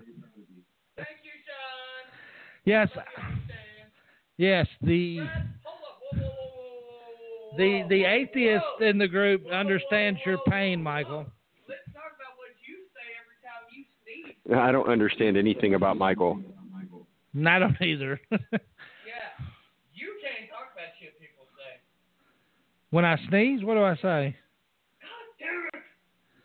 So, sneezing sucks. It's the world's worst. It sucks. Mr. Man, you say the worst of all cuss words. I do not ask God to procreate with me. But you still say GD. Yes, I say GD, but I do not ask God to physically satisfy me in that nature. You sick bastard. I wasn't satisfied. I wasn't satisfied when I stubbed my toe. Well, so Michael's asking God to make him a power bottom? Is that what you're saying? Whoa! Absolutely. New subject. Change this. No! Yes. That's pretty sick, Michael. It is. Lisa, so your thoughts on Michael's perversion as far as that goes? I don't know him well enough to comment on that. Oh, my goodness. Well, he's something else. You're something else. So getting back to the Michael, stop. Now, I want to just correct y'all on the Federal Reserve. It was established by the Federal Reserve Act of 1913. Congress has the power to amend the Federal Reserve Act, which it has done, and its members are appointed by the president. So I'd say that pretty much ties it up with the federal government. But it's still a private bank. Well, it oversees all of the private banks in the country. Yes, but it is in itself is a private bank that is not held accountable by anyone. Really, that's fucked up. Well, but the Federal Reserve can do whatever it wants. Isn't that like what Ben I would think that Congress would have something to say about that. And the only person in Congress that does have anything to ever say about that is Ron Paul. Go Ron Paul! And he's adamantly against it. They do report to Congress. They do annual reports to Congress, so they are overseen by Congress. I'm not a fan of. It's really, I mean, you can't go and open up an account in the Federal Reserve Bank. No, you can't. But it issues currency, and well, the Federal Reserve issues currency. The federal bank doesn't.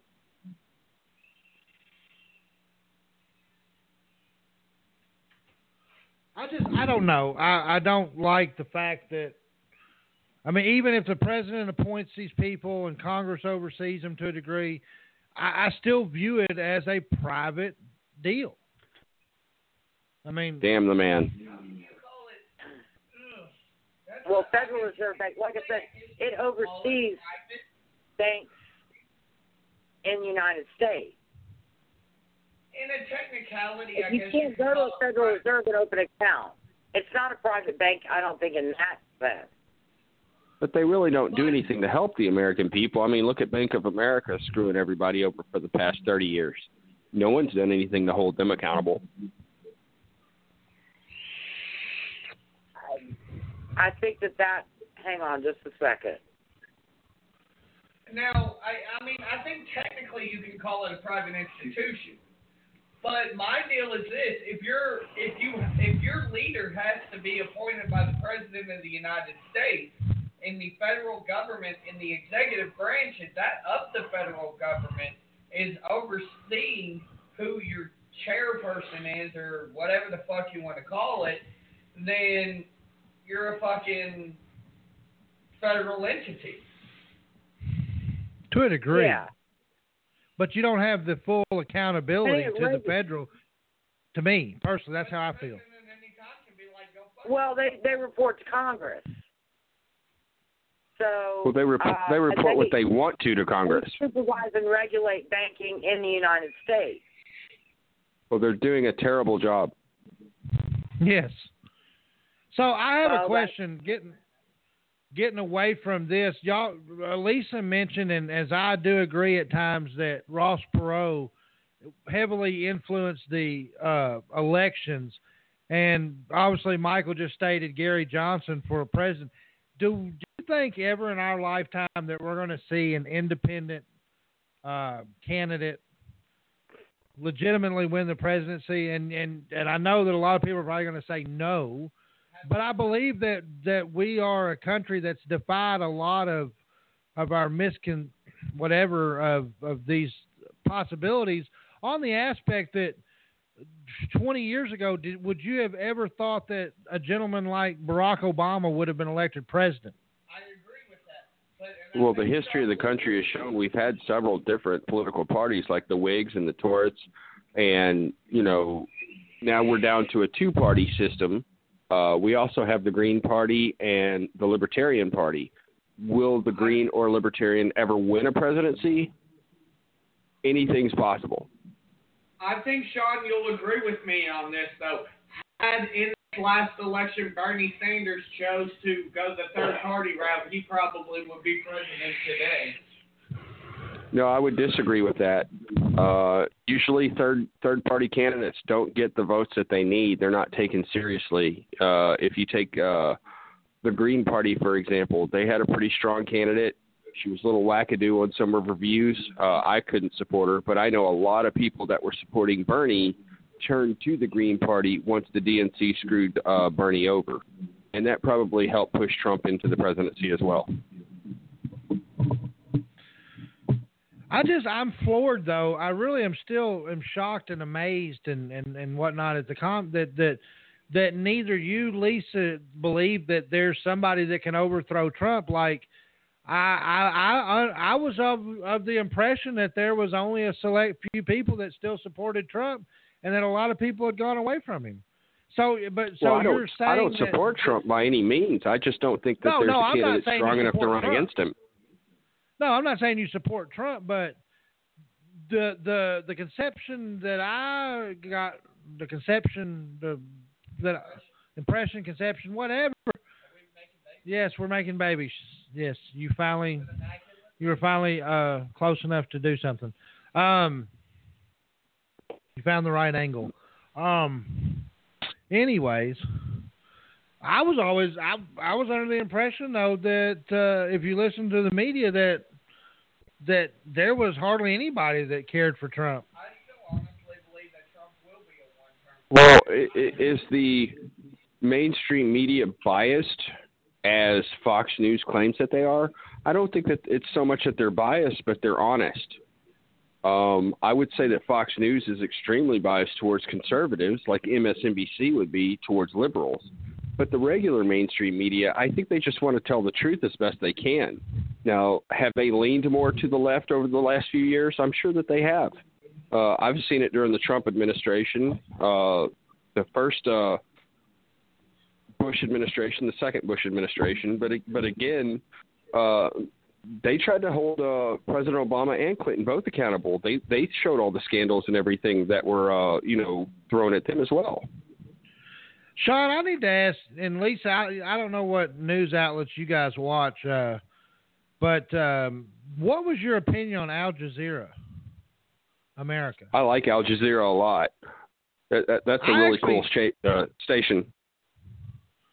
I thought it was pretty good. I haven't watched it, I don't even know if it's still around. I thought again, I don't have cable, so I think Al Jazeera America is no longer around. No, they took over. Who was it? Al Gore's channel that he had, which was called Democracy Now, and then it was Al Jazeera America, which they did a very decent job. And I don't know that they exist anymore, but a really good news outlet to look at if you want to look outside of America, BBC.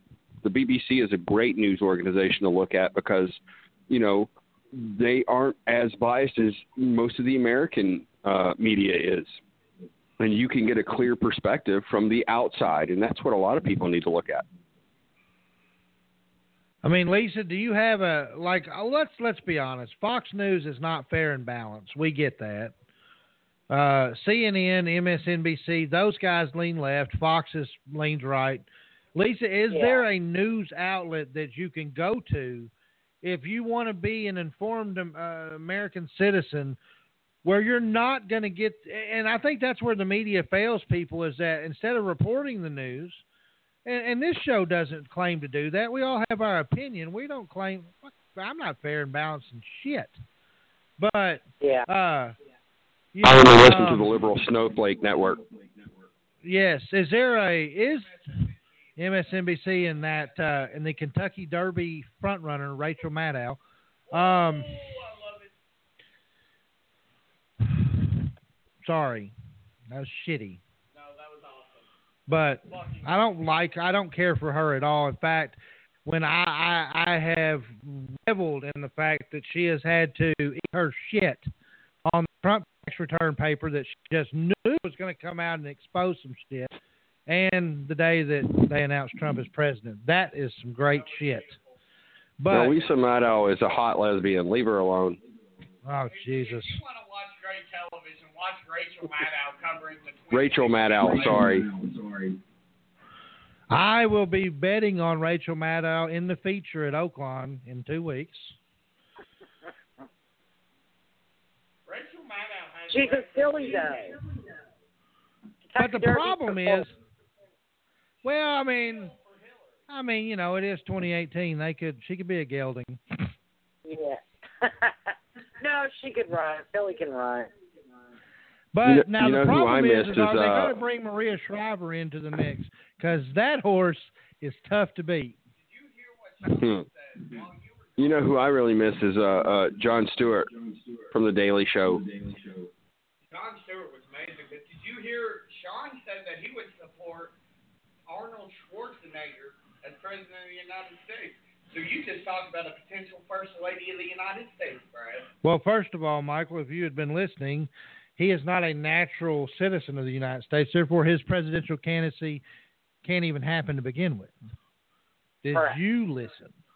I did listen. No, you didn't listen. You've got your fucking shirt off over there, and you're doing weird shit, and I don't know what you're doing, but you're not paying attention. All you do is chime in with bogus bullshit. You are Fox News over there. Hey, you know what? I'm fucking Bill O'Goddamn Riley. Fuck it, we'll do it live. You're Bill O'Reilly, so you sexually harass women and get argumentative when you get proven wrong. Gotcha. As Sean would say, gotcha. Nice. So, Lisa, I asked you, though, like in all legitimacy, is there a news place that you can go to Sean, and maybe you can chime in too, but, Lisa, is there a news place where someone could go just like, hey, I don't want any of this BS opinion. I just want the story. Well, no, that's getting harder and harder to find. Because no matter what source you go to, there's always going to be a spin. What I tend to do is I read, both, I know CNN, I know Fox News, I know the leanings of MSNBC, so I kind of read sources, stories from each one, and then kind of put together my own opinion and interpretation. And, anything that sounds too much like hyperbole or ad hominem, I just push it aside and try to stick to the facts that agree among all the different accounts. Yeah. So, Sean, I guess we're getting into that part of the show where we're going to do our closing. What in the hell? Sorry. Absolutely. I'm trying to work out a deal with Pornhub to sponsor the Pulse. Does that count? I'm going to have to veto that one. Yeah, Sean wants to outlaw porn. All right, so here we go. All right, here's what we're gonna do. I guess Lisa, I guess we'll do your segment first, unless you need a few more minutes, and we'll go to Sean for his. We're still gonna do it, but we're gonna call it. Well, I guess we can still do the American Idiot of the Week. Sean, do you have an American Idiot of the Week? Always. Michael doesn't count. So do you need a few more minutes, or do you have one? I've got one. I'm ready. Uh-oh. Well, go ahead. Sean, so are you ready to go, Sean? No, not just yet. All right, well, we will go to Lisa then. Lisa's going to do her famous dumb criminal. All right. This one is a little lesson on the dangers of a butt dial. New Jersey burglar Scott Robert Esser confessed his crimes to police simply by sitting in the wrong position. He was talking to an accomplice, and Esser's phone was in his pocket. His phone accidentally dialed 911 and recorded his conversation with his accomplice as to where they took things, what they took, and the fact that all of the stuff they took was in Esser's car. Officers taped the transmission, got a search warrant, went to Esser's vehicle, got all the stolen goods, and they formally acknowledged that they were tipped off by a butt dial. So people, wow. your phone. That's awesome. That is awesome. Lock it. Yes. Lock your phone. Sean, are you ready? Almost. All right, so I'm going to throw one on Michael. Just throwing this out there. I don't know. Give me an inspirational quote, Michael.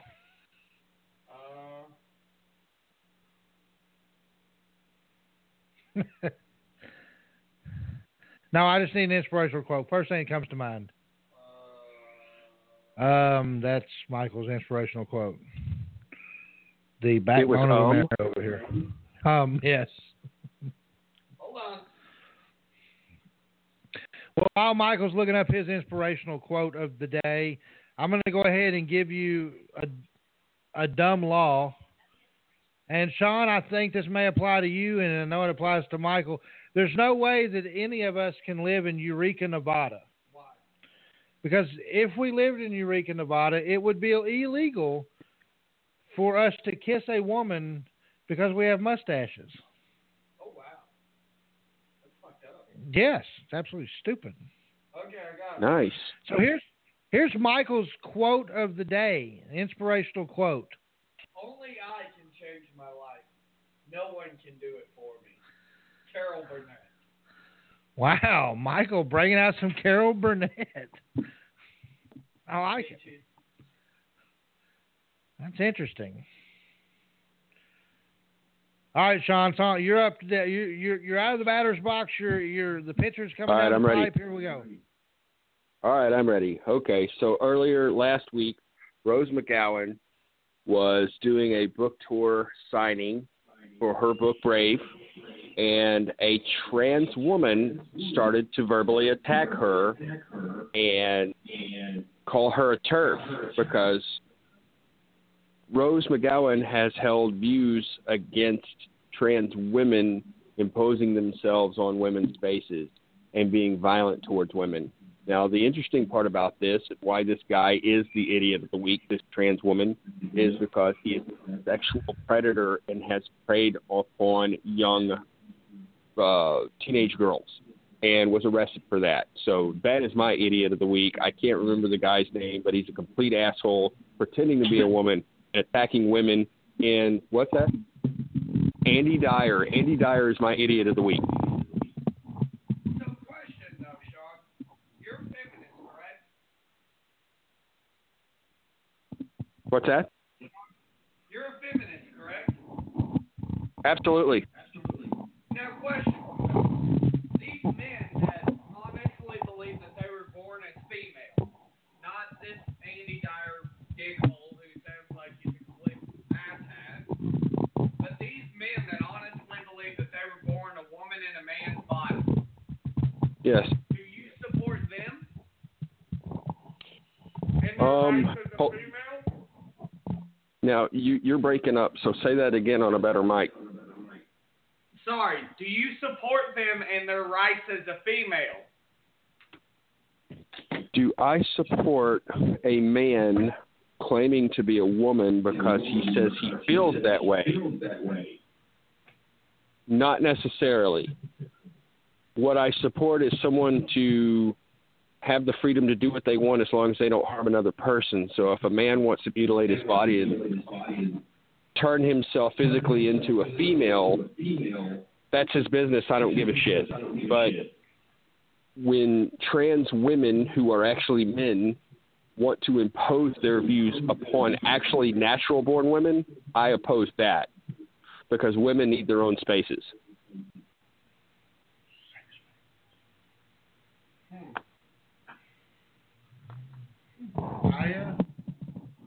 Michael, your rebuttal? Would you like to? Would you like to retort? No, I mean, really, I was just wondering his opinion as far as that goes because, they do identify as women, so they feel like they... Well, Michael, I identify as a billionaire, but the Bank of America isn't going to give me $1 billion tomorrow. Very true. Very true. I identify as a trillionaire. No, I've excluded a lot of my liberal friends over this entire issue. I've been a supporter of the LGBT community for a long time, but the trans community has become extremely violent towards women, and that's where you cross the line with me right there. Being a feminist, I believe that there should be equity and equality for all sexes. Again, with identity dysphoria and claiming that you're the other sex, that's a whole other issue altogether.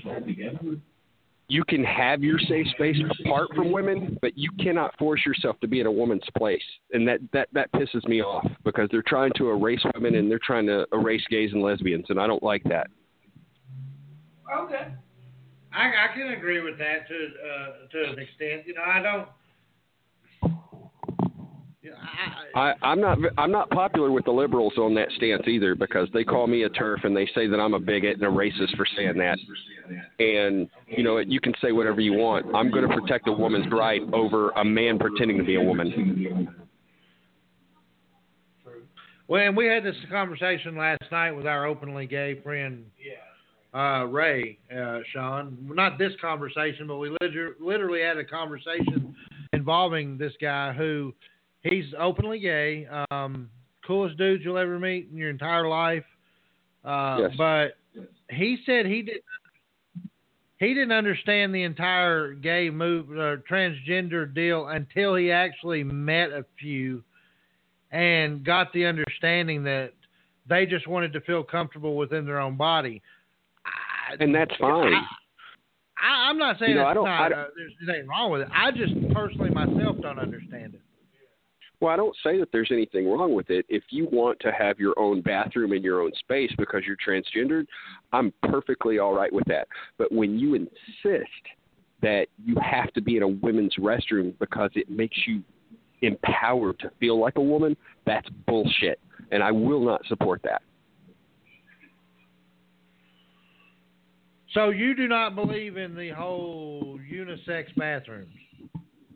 No, not at all. Women need a safe space apart from men. Men need their own space apart from women. Trans people can have their own exclusive space. My worry about it is a man who says, well, I identify as a woman, but he's got the beard and the mustache, still has a penis, no hormones, and he's dressed like a man. And that is happening. The women's bathroom. And that is happening all over the world. And if you look at the BBC, they report on it in Canada and Britain. There are men that have beards. They still have their penises. They dress like men, and they claim that they're women, and they're sexually assaulting women, and they're hurting women. And that's just bullshit. That's wrong. Right. Not all trans people are doing that, though. A true trans person is out in the world as a woman or a man, depending on what their inclination is. A man who feels he's a woman looks like a woman. So you don't even know whether he has a penis or not. Because when he walks in that bathroom, he looks like a woman. I have no problem with that. I don't have. If they're in that, they need to be in the women's bathroom and see everything that we go through, and maybe they'll think about it and say, nope, being a man is probably better. Well, the thing that I have a problem with is that they're trying to relabel naturally born women as cis women, and they repeat this mantra over and over again: trans women are real women. Well, no, you're not. You weren't born as a woman. You don't understand what it's like to grow up as a young girl and to be overly sexualized, you know, when you're 11 and 12 years old. Men don't understand this. Now, do they have their own problems that they go through? Are they discriminated in different ways? Absolutely. And I support their right to have a safe place, but you can't step over women and try to erase women. You know, that's appropriation. Well, just like they're now saying, you know, we're not going to put sex on driver's licenses because it alienates people. What the hell? I mean, come on. Hey, now, we can't... We're going too far. And I think that should be private. It should not be out for everybody and your neighbor. I mean, it should be a decision, a private decision that you make for yourself, and it should be private. Well, I also have a problem with these parents that are. I also have a problem with these parents that are ultra liberal too, that are wanting to give their young children hormones to go ahead and transition them, and they're doing irreparable damage to their biological systems. Because, I mean, children can't make these decisions, and if they change their mind, too late, you're already fucked up because these hormones will just destroy your body. Again, if an adult chooses to do this and mutilate their body and turn into the opposite sex, absolutely, you have a right to do that. Don't harm anyone else while you're doing it, though. Yeah. So I have a quick question because we're about to end the show. Does everybody know what the Snapchat filters are? No, I don't. No. I don't Snapchat. So I just started tweeting. I just sent in our Facebook Messenger group a very funny, a hilarious video of people using the Snapchat filters at the State of the Union address. It is freaking amazingly funny. And so when you get a chance to check that out, you will laugh. I would suggest using the restroom before watching it. It is amazingly funny. I mean, I enjoyed it. I'm enjoying it. But I think we did a great show again. I think we do a great show every week, despite Michael's efforts to bring us down. Woo! Fight the power. Well, anyway, Malcolm dumbass.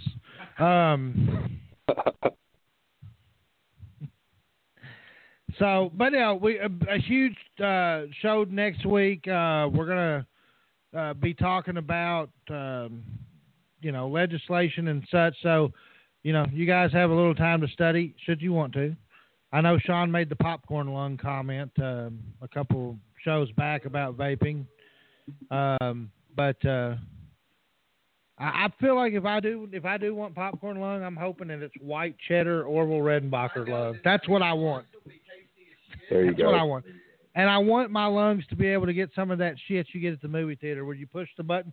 Self-serve butter machines at the movie theaters are the bomb. The fact that I control how much butter goes on my popcorn, that makes America great for me. If you knew what that butter was, you would never eat it again. No, it doesn't matter what it is. It's delicious. I worked in a movie theater. Nope. Look, Sean. It doesn't matter how disgusting it is. I'll eat it. Sean, that's right. Look, I'm telling you right now. I went to Walmart the other day, and they actually have that shit in a take-home thing for your own popcorn at home. It tastes just like it. Yeah. I don't give a shit if dude, I don't give a damn if they squeeze that out of a cow's asshole. I'm in. Me too. I'm in. I love that, Lisa. No offense, if it's whatever's in it, I could do a cannonball into a pool of that shit and be just fine. Oh my God! Well, you're men, so. And I am going to announce. No, I'm going to announce that I have actually physically, the war against my liver has ended. I have called a truce, but now my arteries are starting to fuck with me, and I will take them down. I promise you. I do not negotiate with terrorists, and my arteries are terrorists, so therefore I'm enacting Operation Cholesterol.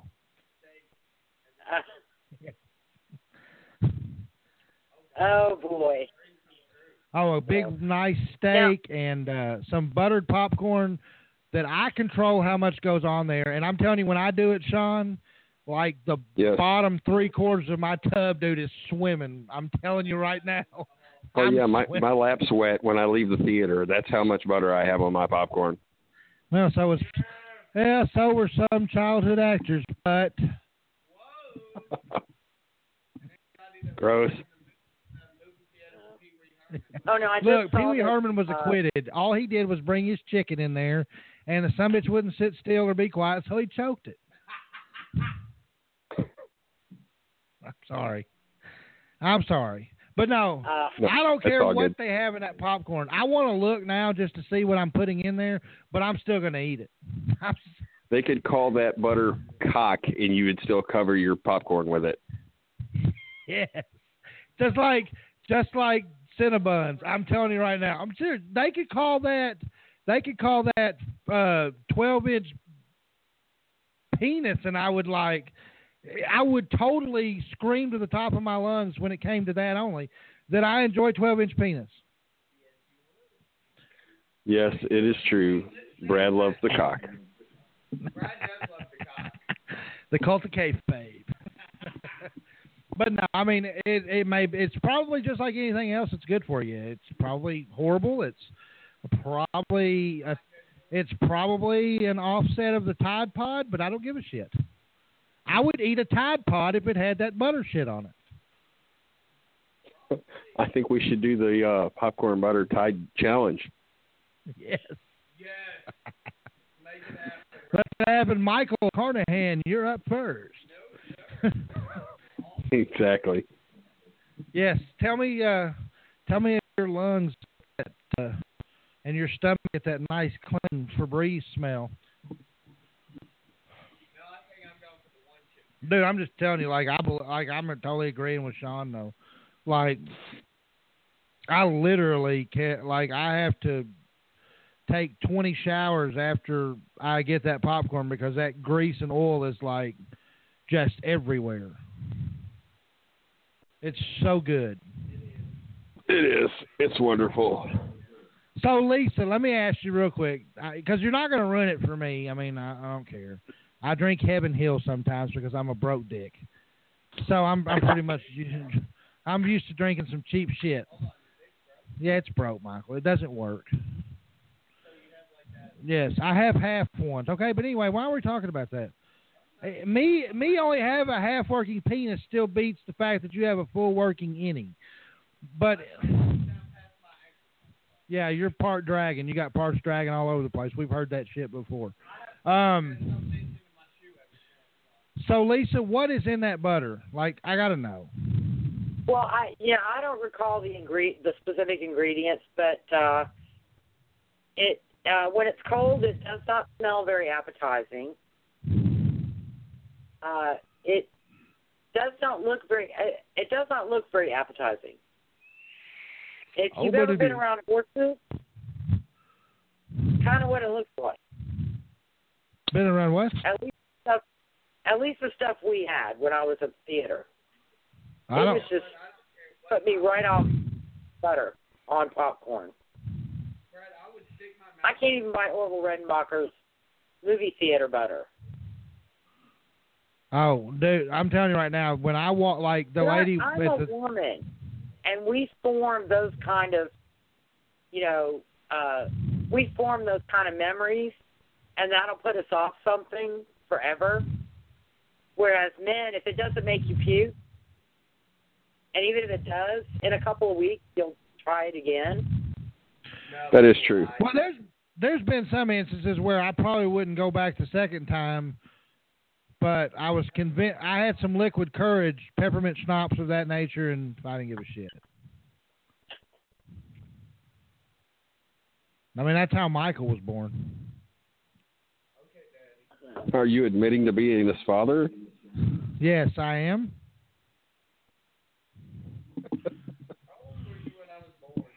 Had a lot of Taco Bell, Michael. I shit you out. I'm sorry. But anyway, like, for real though, that, like, when I walked, Lisa, I'm telling you right now, it was like that movie, those movie scenes where you have the big glowing gold light and the tinsel and the fireworks going off and the heart.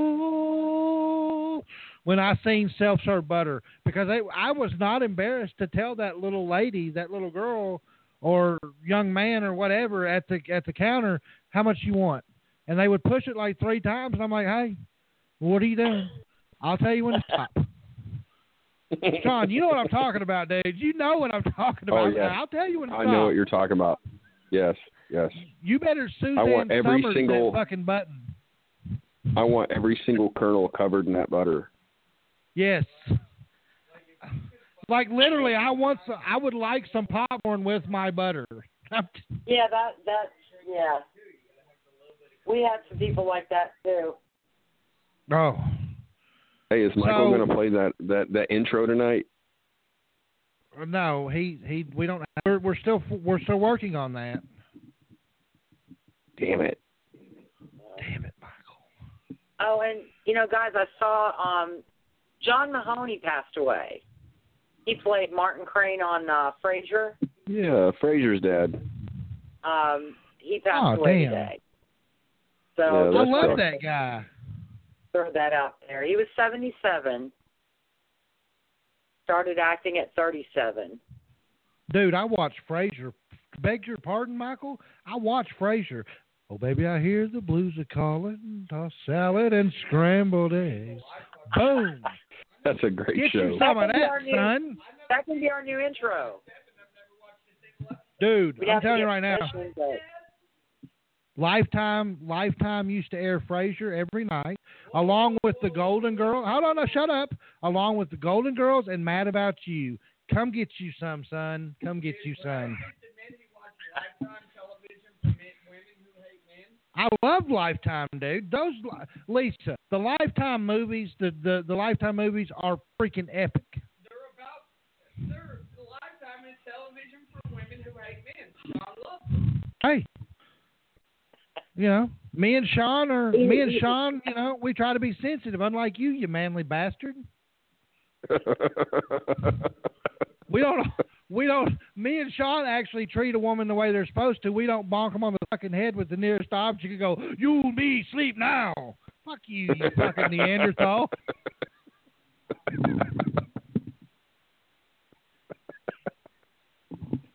I'm just saying, Sean. You know what I'm saying. You gotta be sensitive. It's 2018, bastard.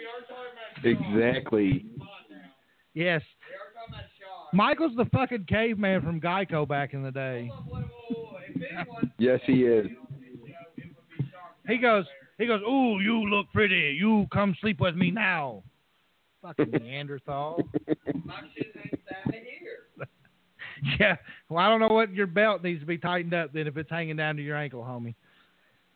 You got to remember, Michael, we've done professional wrestling, and I've seen you in the locker room, so quit lying. Unless you take your banana with you. That's the only bullet you're having, homeboy. Because you're over here fucking with me about Lifetime, dude, and I don't appreciate it. You're a lesbian. Fucker. Just admit it. You're a lesbian. Hey, first of all, dude, there's a support group for guys that like fucking Lifetime, and I don't appreciate you fucking with me. Give me my safe space, bitch. You're just a Lifetime snowflake. Oh, I love Lifetime, dude. Me and my ex-wife used to watch Lifetime all the time. It's fucking awesome. Did you guys do each other's hair? And I don't know. Serious? I try to identify the woman I'm with, and I try to be sensitive to her needs, you piece of shit. Because I'm going to tell you right now, and any woman will know, I'm a fucking guy. I'm going to fuck up, so I need all the brownie points I can get. Now, Michael, what do you and your boyfriend watch when you're together alone in the evening? Sports Center, bitch.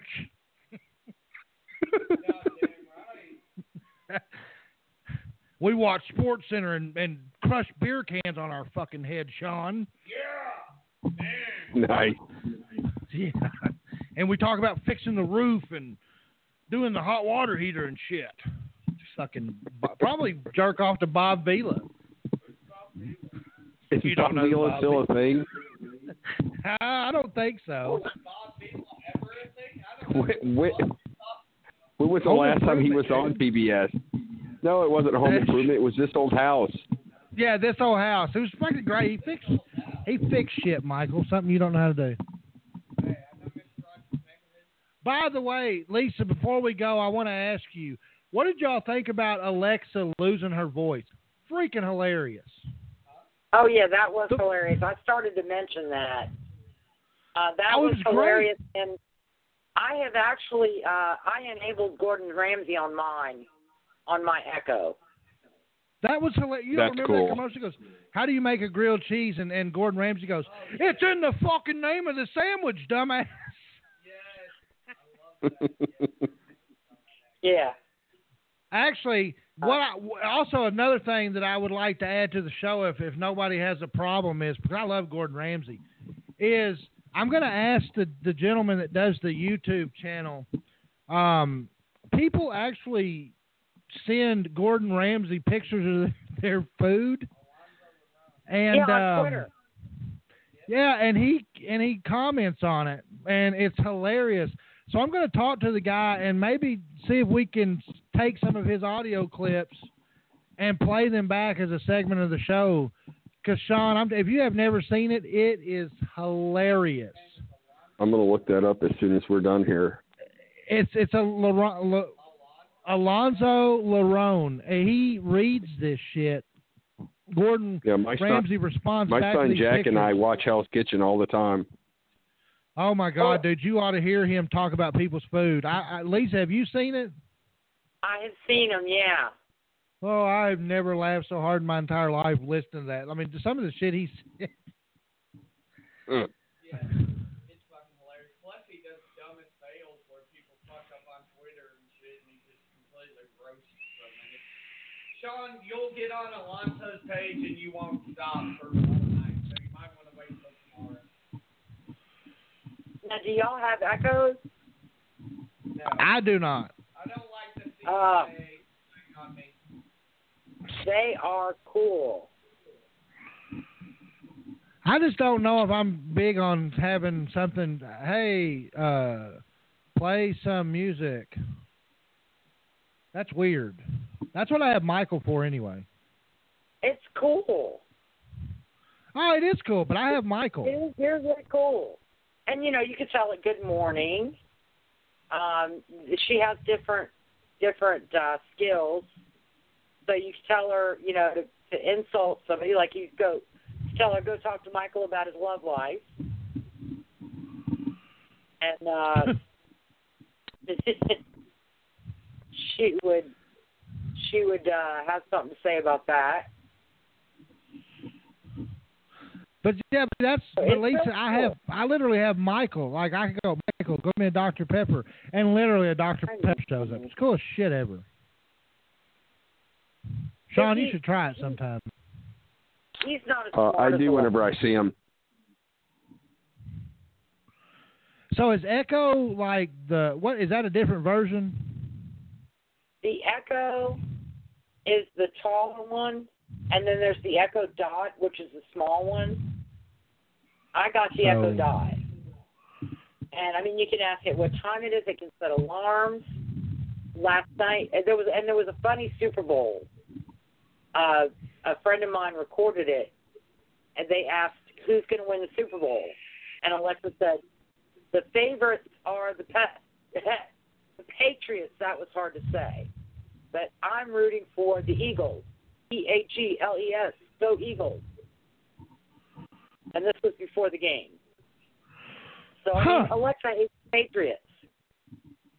She is cool.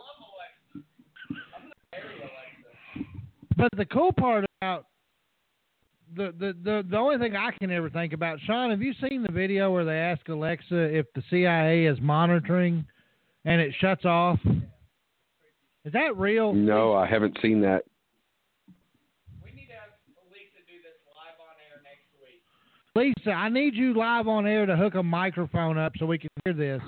And I want you to ask the Echo if the CIA is listening.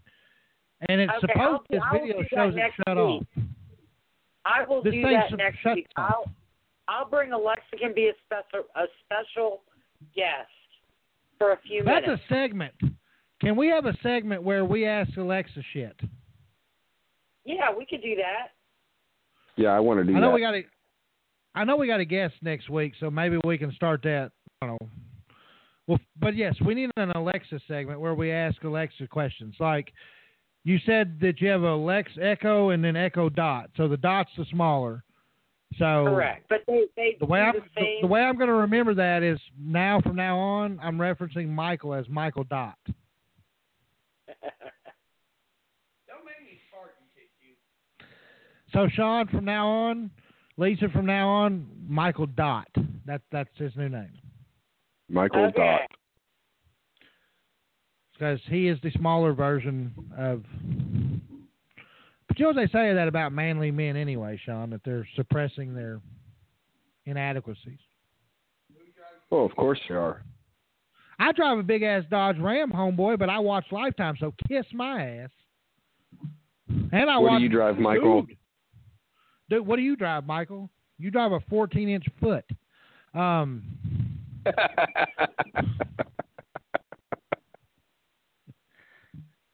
So, anyways, and I watch Bravo, asshole, and Home and Garden Give Michael TV. some Kleenex. I know he's over there crying in the fetal position. What's wrong with House Hunters? Oh my God! Are you serious? What's wrong with House Hunters? Sexual motherfucker.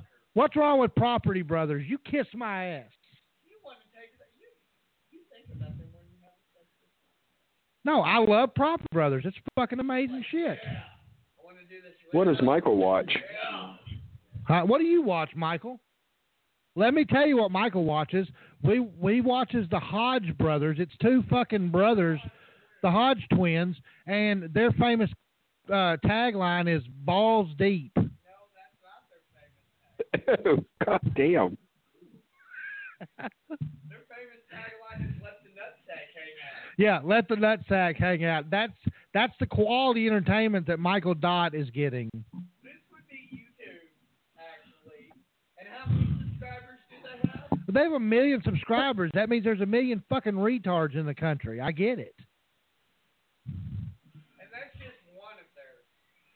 Okay, so here, last one before we go. I'm just going to ask a quick question. Favorite thing to watch, bar none. Sean, go ahead. The Deadliest Catch. Boom. Lisa. Supernatural. Michael. I'm talking about every day, dumbass. Not Pittsburgh Steelers football. Ooh, come sleep with me. Shut the fucking... Every day? Dude, I'm telling you right now, Sean, I did not realize this primitive fucking piece of shit over here. I've been saying it for years. The news. What news? Whatever news is on. You watch CNN. Cool. Well, let me tell you what I watch. This motherfucker be watching some fucking American Idol audition. No. I've actually gotten into, there's a channel on YouTube called Airplane Crash Investigations. And it's actually cool. Sean, it's really neat to watch because they take you guys were talking about that a while back. Yeah, they take famous aircraft crashes and they show you how they happened, what happened, and tell the whole story about it. It's a 45-minute documentary. It's cool. I watch a lot of documentaries. Documentaries are awesome. Yeah, they are. They're amazing, and YouTube has a bunch of them, and also that place that I showed you, Sean, that one time, is it Top Documentary Films or something, where they're categorized and everything. That's cool. And to be honest, I'll let y'all in on something. Michael watches a lot of WWE Network. Yeah. Well, yeah, I mean, you can tell he loves watching men in spandex and all that gayness. Yes, it does.